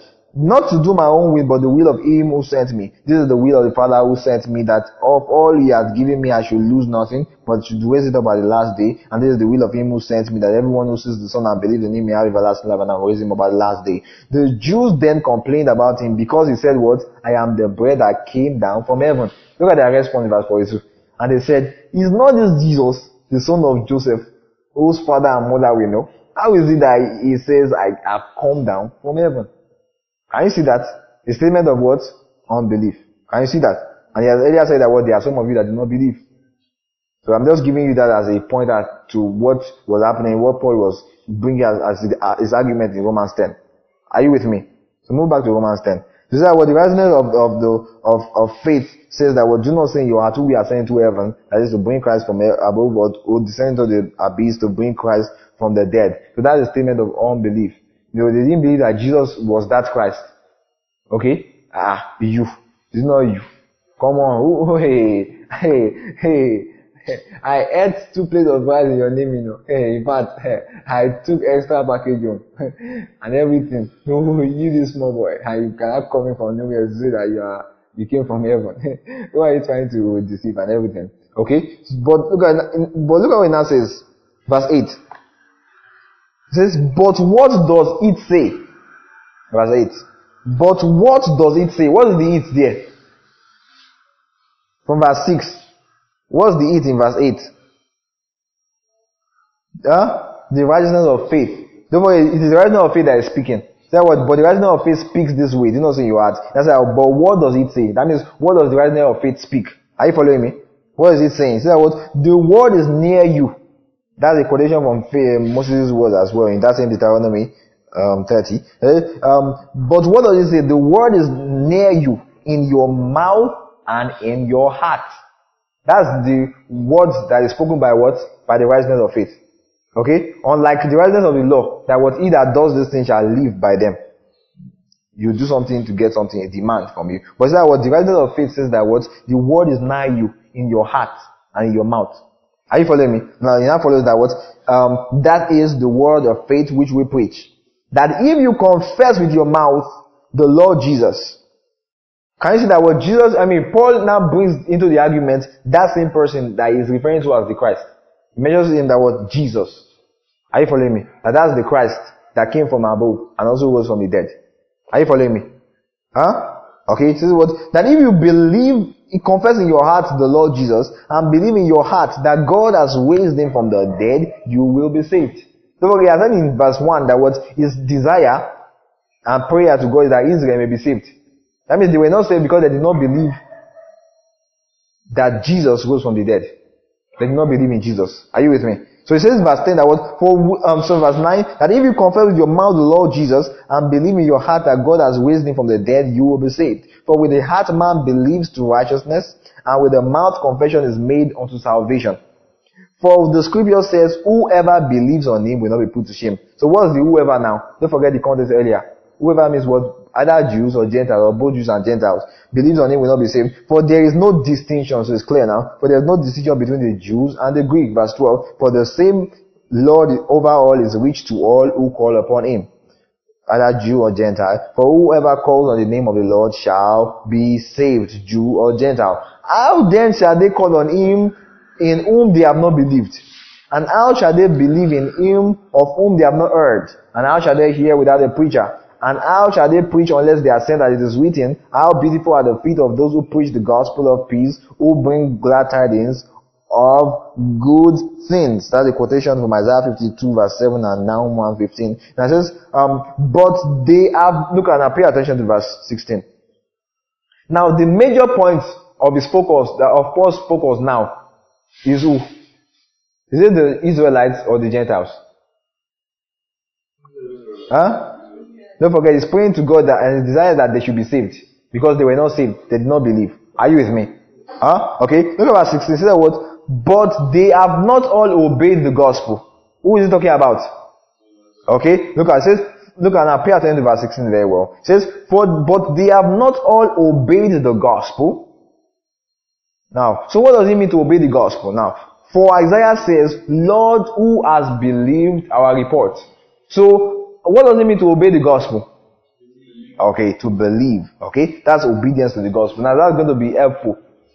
Okay, as we go down this series as well, and even in our December retreat. Okay, to obey the gospel means to believe. Now, so then faith comes by hearing, and hearing by the word of God. Okay, let me just say this briefly. So then is in the Hebrew is in the Greek is ara. Okay, faith comes. And faith is pistis, of course, comes by, I'm talking about the way it is in the original wording now. Okay? Faith, pistis, comes by hearing. That's akois. Now, and hearing, akoi, by the word, remato. Okay? That means the word here is rema, and not logos. Okay, but it now says, of God. Now, in the original wording is the word Christou. Christou. You know, Christ means what? Christos in the Greek. So when it says of Christ, it's Christou. Christou. So you see that what the word in the original wording is not theo. That will mean of God, but actually of Christ. How is it in your own version? Of Christ, can you see? But you see that in the KJV, you say that what by the word of God. Faith coming by hearing and hearing by the word of God. But actually talk about the word of Christ. Okay, so it's talking about, so what's the word of Christ from the context of what we are saying so far? The gospel. Are you following me? So faith comes by hearing, and hearing by the word of Christ. Then we will see a word about Christ. But I say, verse 18, have they not heard? Yes, indeed. Their sound has gone out. Don't forget, he said that what, how shall they believe on whom they have not heard? How shall they call on whom they have not believed? How shall they believe on whom they have not heard? How shall they hear without a preacher? Are you following me? Now that's in verse 18 that what, their sound has gone out to the end of all the earth, and their words to the end of all the world. So that means what they were actually preachers, right or right? Huh? So that means they had heard. Huh? Okay? That is, but I say, did Israel not know? For Moses says, I will provoke you to jealousy by those who are not a nation. So who are the people that are not a nation? Huh? Gentiles. And I will move you to anger by a foolish nation, that is the Gentiles. But Isaiah is very bold and says, I was found by those who did not seek me. Who are they? The Gentiles. And I was made manifest to those who did not ask after me. But to Israel he says, all day long I have stretched out my hands to a disobedient and contrary people. In case if you see the word gainsaying, okay, I think in Greek is anti-lego. It has to do with contrary people, that they are always contradicting. Are you following me? Always opposing. Okay, that's what it means. Alright. Now, so, in answer to what I say then.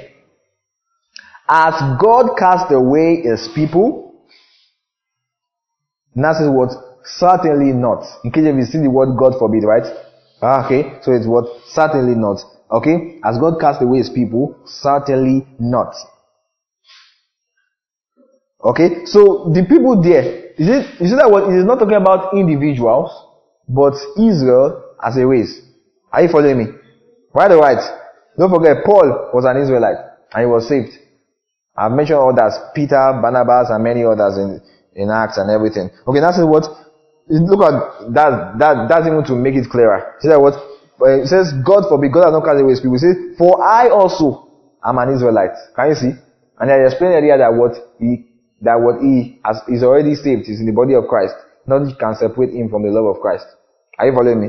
The love of God in Christ Jesus. He said, what? For I also am an Israelite of the seed of Abraham, of the tribe of Benjamin. God has not cast away his people, whom he foreknew. Or do you not know that the scripture says of Elijah, how he pleads with God against Israel, saying, Lord, that this actually is something that happened in 1 Kings. Okay, 1 Kings 19. You know the story.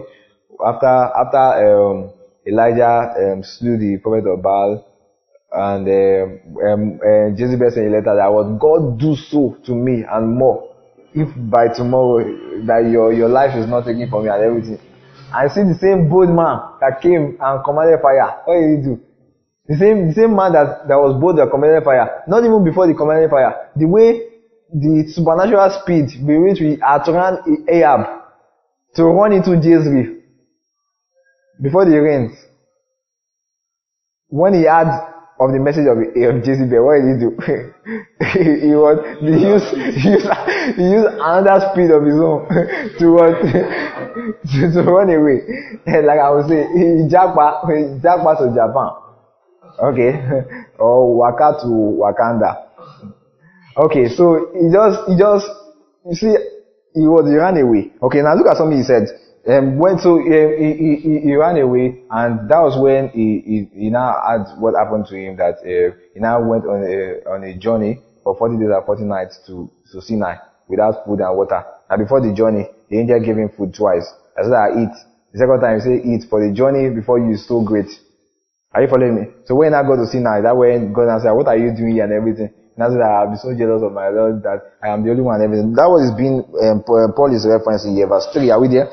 Verse 2 says that what? For what does the scripture say of Elijah? Don't forget, the argument is that what? God has not cast away Israel. Right or right? Okay? And so what? For what does Elijah say when he pleads with God against Israel? Saying, Lord, they have killed your prophets and torn down your altars, and I alone am left, and they seek my life. Look at, but what does the divine response say? I can't use the word the response of God, but theos is not actually used there. I'm really talking about divine response. By that way, it's still response of God though. Okay, but what does the divine response say to him? I have reserved for myself 7,000 men that have not bowed their knee to Baal. Can you see that? So it just say that I don't think that you are the only one though. There are 7,000 more. What do you say? Okay, shock you. Okay, there are 7,000 more. Now these 7,000, now pay attention. These 7,000 people, say what? I have reserved for myself 7,000 men that have not bowed the knee to bow. So, is it that God, they were trying to bow their knee and God was on their knees? No. No, sir, you are not bowing. Is that what happened? They didn't bow of their own will. That means because they believed in God. Are you following me? So, they believed in God. That's why they obeyed the commandments. Don't forget the first two commandments. Thou shalt have no other God before me. Second commandment is that what? Thou shalt not bow thyself to any graven image or whatever. Are you following me? Okay, so they believed, so they obeyed. So important for you to know that what there's something being pointed out there. So even so, verse 5, at this present time there is a remnant according to the election of grace. Now that's in verse 6. And if by grace, then it is no longer of works. Otherwise, grace is no longer grace. It's important to bookmark verse 6. But if it is of works, it is no longer grace. Otherwise, work is no longer work. Can you see? So it is one thing that is always emphasized very well in the Bible. Okay? So it's that what if it is by grace, it is not of works, or else grace is no longer grace. If it is by work, then it's no longer grace, otherwise work is no longer work. Okay? Okay, so one thing we have seen so far is that what the emphasis of Paul over and over has been that what grace through faith, right? Grace through faith. Grace. God's action is grace. Man's response is what? Faith. Quite alright. Alright. Now, so he now says what? What then? Israel has not obtained what it seeks, but the elect have obtained it. So how did the elect obtain it? Okay, by believing. And the rest were blinded. So that means Israel was divided into two groups. We have the elect and the rest. If I say there are only two people that have sense in this world, I and others. Okay? Something like that. Okay? Something like that. So he divides Israel to two groups. That was the elect, those that have believed, and what the rest, those that refused to believe and they were blinded. Are you following me? Now says verse 8, just as it is written, God has given them a spirit of stupor, eyes that they should not see and ears that they should not hear, to this very day. And David says, let their table become a snare and a trap, a stumbling block and a recompense to them. Let their eyes be darkened so that they do not see, and bow down their back always. Okay? Now, talking about them because of what? Unbelief. Right? Okay? Now it says, I say then, have they stumbled that they should fall? So who are the people that are stumbled? No, basically, Israelites. Okay? Have they stumbled that they should fall? Says what? Certainly not. Is it God forbid in KJV? Still God forbid, right? Okay? Have they stumbled that they should fall? Now, I want you to get it so you will not mix it. You see that word is very important. The tools of Bible hermeneutics that I taught in this our second exhibit B, the Bible and the Believer. So always pay attention to the origin of words. Now you see how it helps in this verse. There are many verses like that in Philippians. A part of Philippians that says, "Be careful for nothing." Okay, but I think that should be Philippians 4. But I think verse 6 there about. But is everything by prayer and supplication, with thanksgiving, let your request be made unto God. So he's talking that be careful for nothing. But when it now moves to some verses below, he answers what? But I'm glad that you were careful in this. Can you see? Wouldn't it sound like a contradiction? But you see that what the origin of those words were different. When I said be careful for nothing, careful means what? Be anxious for nothing. The other one was like, the other careful was that they took something to heart. They paid attention to it. Okay, are you following me? Okay, just look at something here now, verse 11. I say then, have they stumbled? I know it's like what I'm saying is like I was rapping to an extent to some of you guys. Hope it's not like was I rap? Don't worry. Okay, verse 11. So I say then, have they stumbled that they should fall? Now pay attention to where I'm going. Have they stumbled that they should fall? Here what? That means what? Certainly not means that what they did not stumble to the end that they will fall. Are you following me? Okay, but look at when I said that. But through their fall, to provoke them to jealousy. Doesn't it look like a contradiction? That they have not stumbled so that they will fall. But that's not what, but through their fall. If you say through their fall, that means they must fall first. Are you following me? But Isaiah said that they have not stumbled that they should fall. That's a contradiction. Though that looks like a contradiction. So it's important to always pay attention to the origin of the words. The word fall there are two different words. The one thing I explained in KJV is that what English is a very limited language. If we take many of the words that are synonyms in English, and you take them as one word, the dictionary will become so slim-fitted.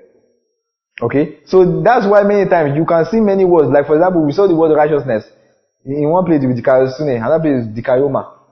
So many times when you just see words that are kind of a little bit connected, they will just use one word to qualify all of them. So you will never get a clear understanding if you don't look for the origin of words. Many a time. Are you following me? Now, you see what? Have they stumbled that they should fall? The first fall there, in the Greek, is the word peto.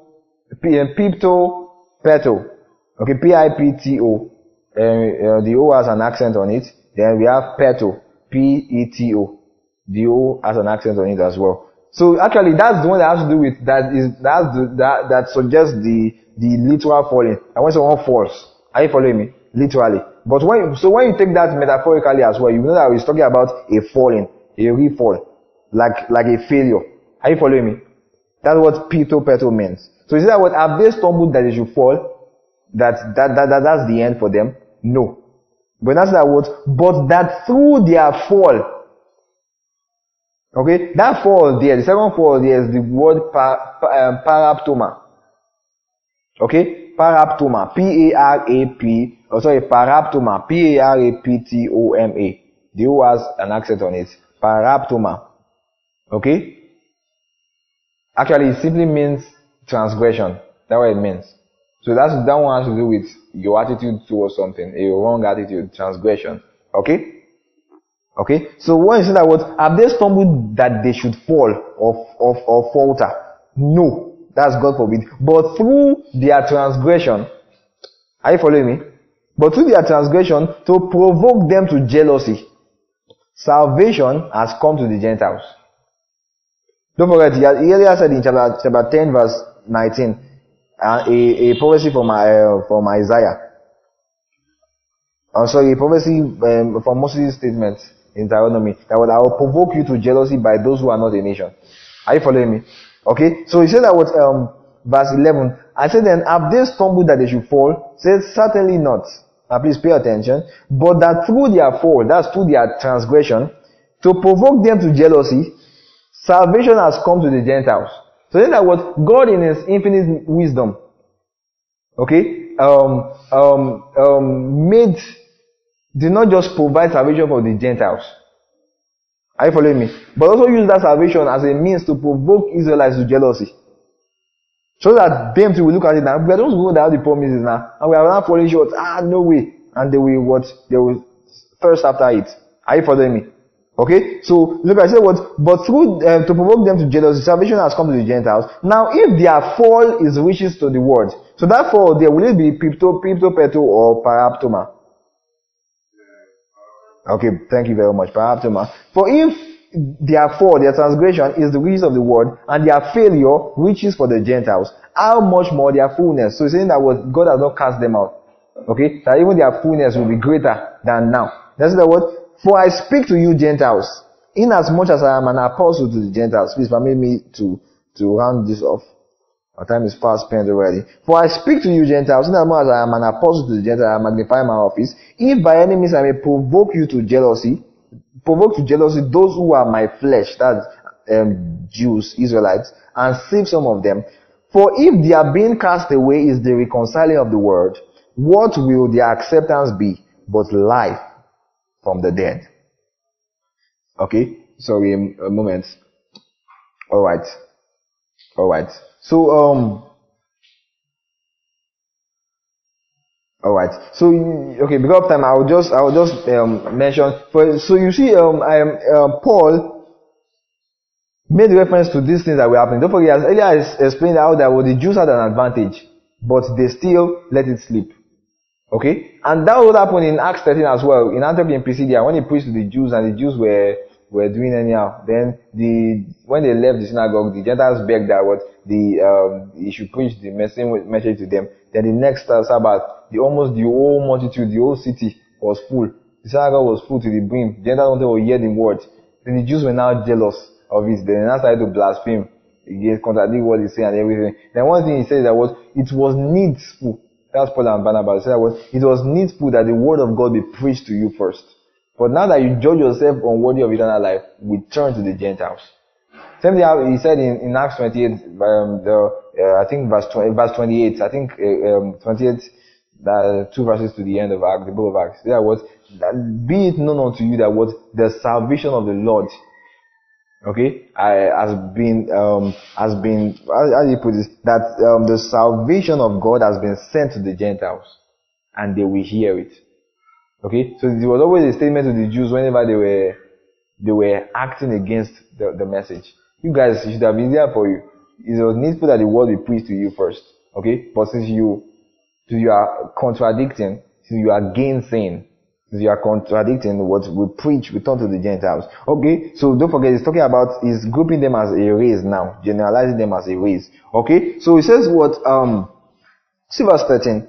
Say what? Okay, I speak to, as an apostle, I magnify my office. Okay, verse 15 says, what if they are being cast away is reconciling of the word? What would their acceptance be but life from the dead? It says, for if the first fruit is holy, the lump is also holy. And if the root is holy, so are the branches. So what does it mean? What's the first fruit, the lump, the root, the branches?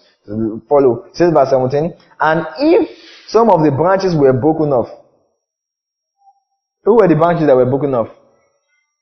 The what? The Israelites. Right or right? The Jews. Okay? So that what? And you. So who is the you? Gentiles. Don't forget, he said in verse 13 that what I speak to you Gentiles. Are you following me? Okay. So verse 17. So if some of the branches were broken off, and you, being a wild olive tree, when I say wild, you're not even part. Are you following me?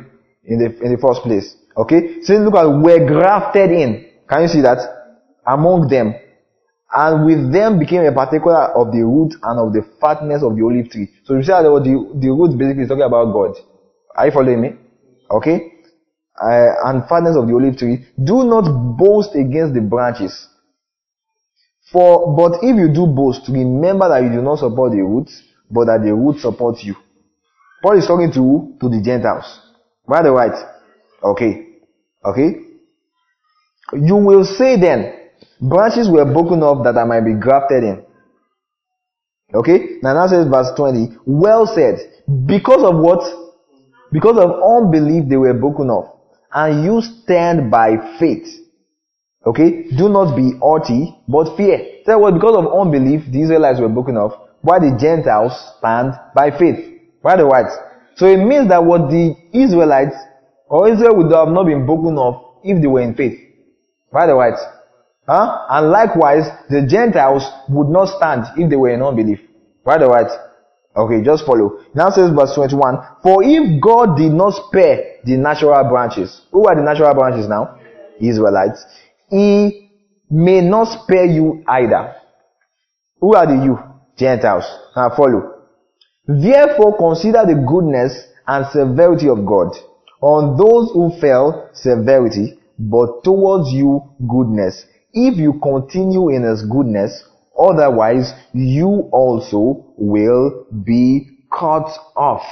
Okay? So that what? So if you don't want to be, so you will not be cut off. What are you supposed to do? You have to what? Continue in what? Continue how? In what? In his goodness. So how would they continue in his goodness?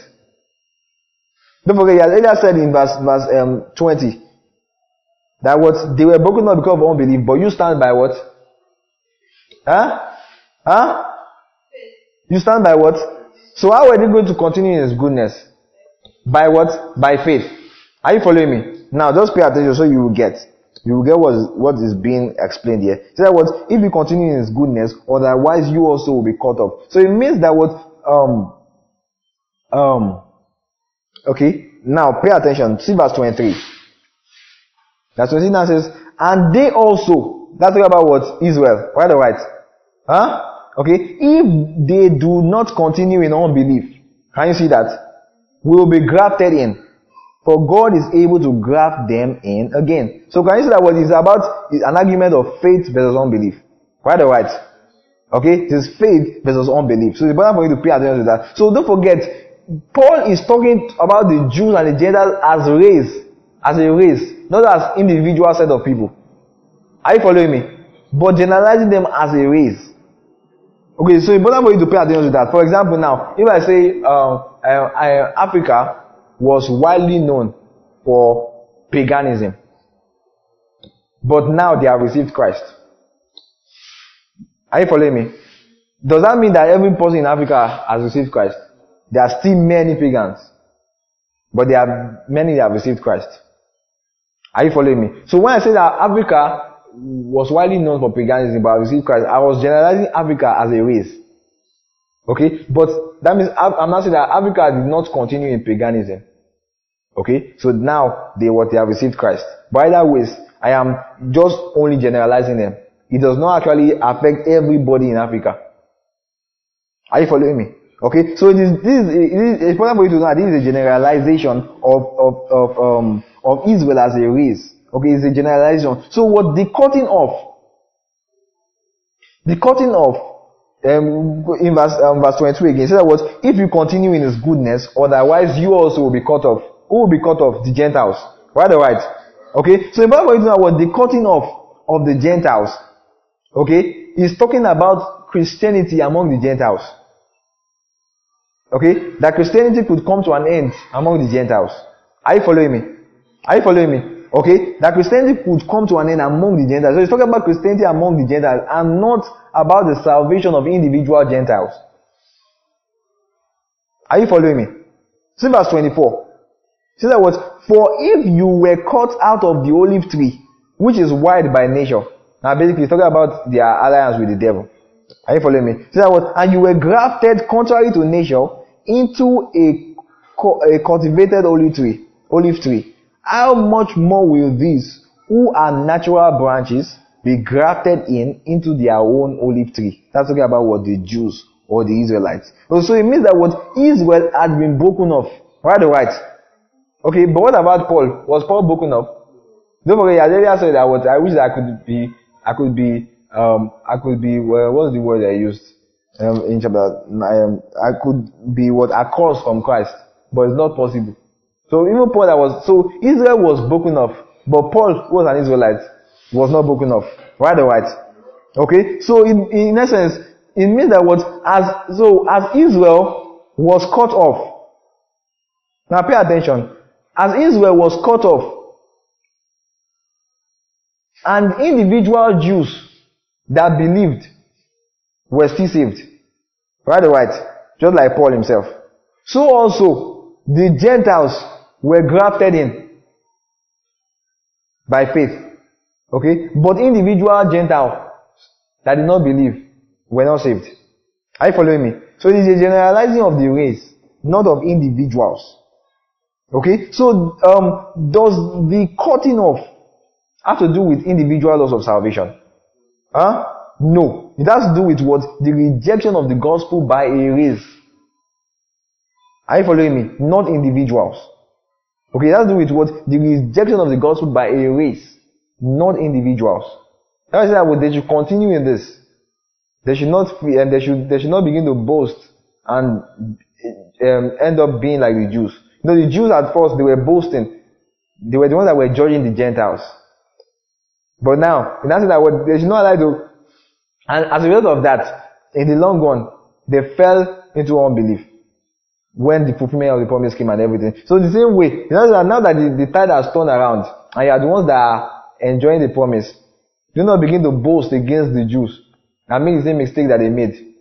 Are you following me? Do not become high-minded, become proud, or else you end up with trusting your word in your own self, and lose your trust in the gospel. You will lose walking in faith. Okay? Now that's not talking about individuals, but as a race. So that in the long run, the people that believe will begin to reduce. And as they are dying, more people that are being born will not believe. Are you following me? And that's how Christianity has been wiped off from the Gentiles.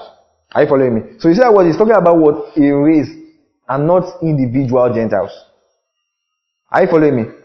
Are you following me? If it's clear so far, let me see your hands. Okay? So as the plaintiff through Romans 11:21-22 be able to prove to us that we can lose our salvation. Okay? This is not talking about what individuals. Okay? It's talking about what race. Just like Paul was an Israelite, but he was not cut off. Okay? Many other Jews that were saved were not cut off as well. Hallelujah. Amen. Amen. Glory to God. I think that was a long one. Alright, so next week we'll be moving into Corinth, and we will start with 1 Corinthians 3. I think it's quite popular as well, verse 17, that says that whoever defiles the temple of God, him shall God destroy. Some of you should have read it before. Whoever defiles the temple of God, him shall God destroy. And everything. Okay? So we'll continue with that next week. Are we blessed? Are we blessed? Hallelujah. Can we begin can we just give God praise? Can we bless God for clarity? Can we bless God for clarity? Can we bless God for clarity? Hallelujah. Oh, glory to Jesus. Oh, bless His name, bless His name. Glory to God. Faruti plandeco planendo sifadiga veruga vagaplos. Oh, Farufle Bedisha, for so much clarity, nothing missing, nothing broken. Oh, glory, glory, glory, hallelujah.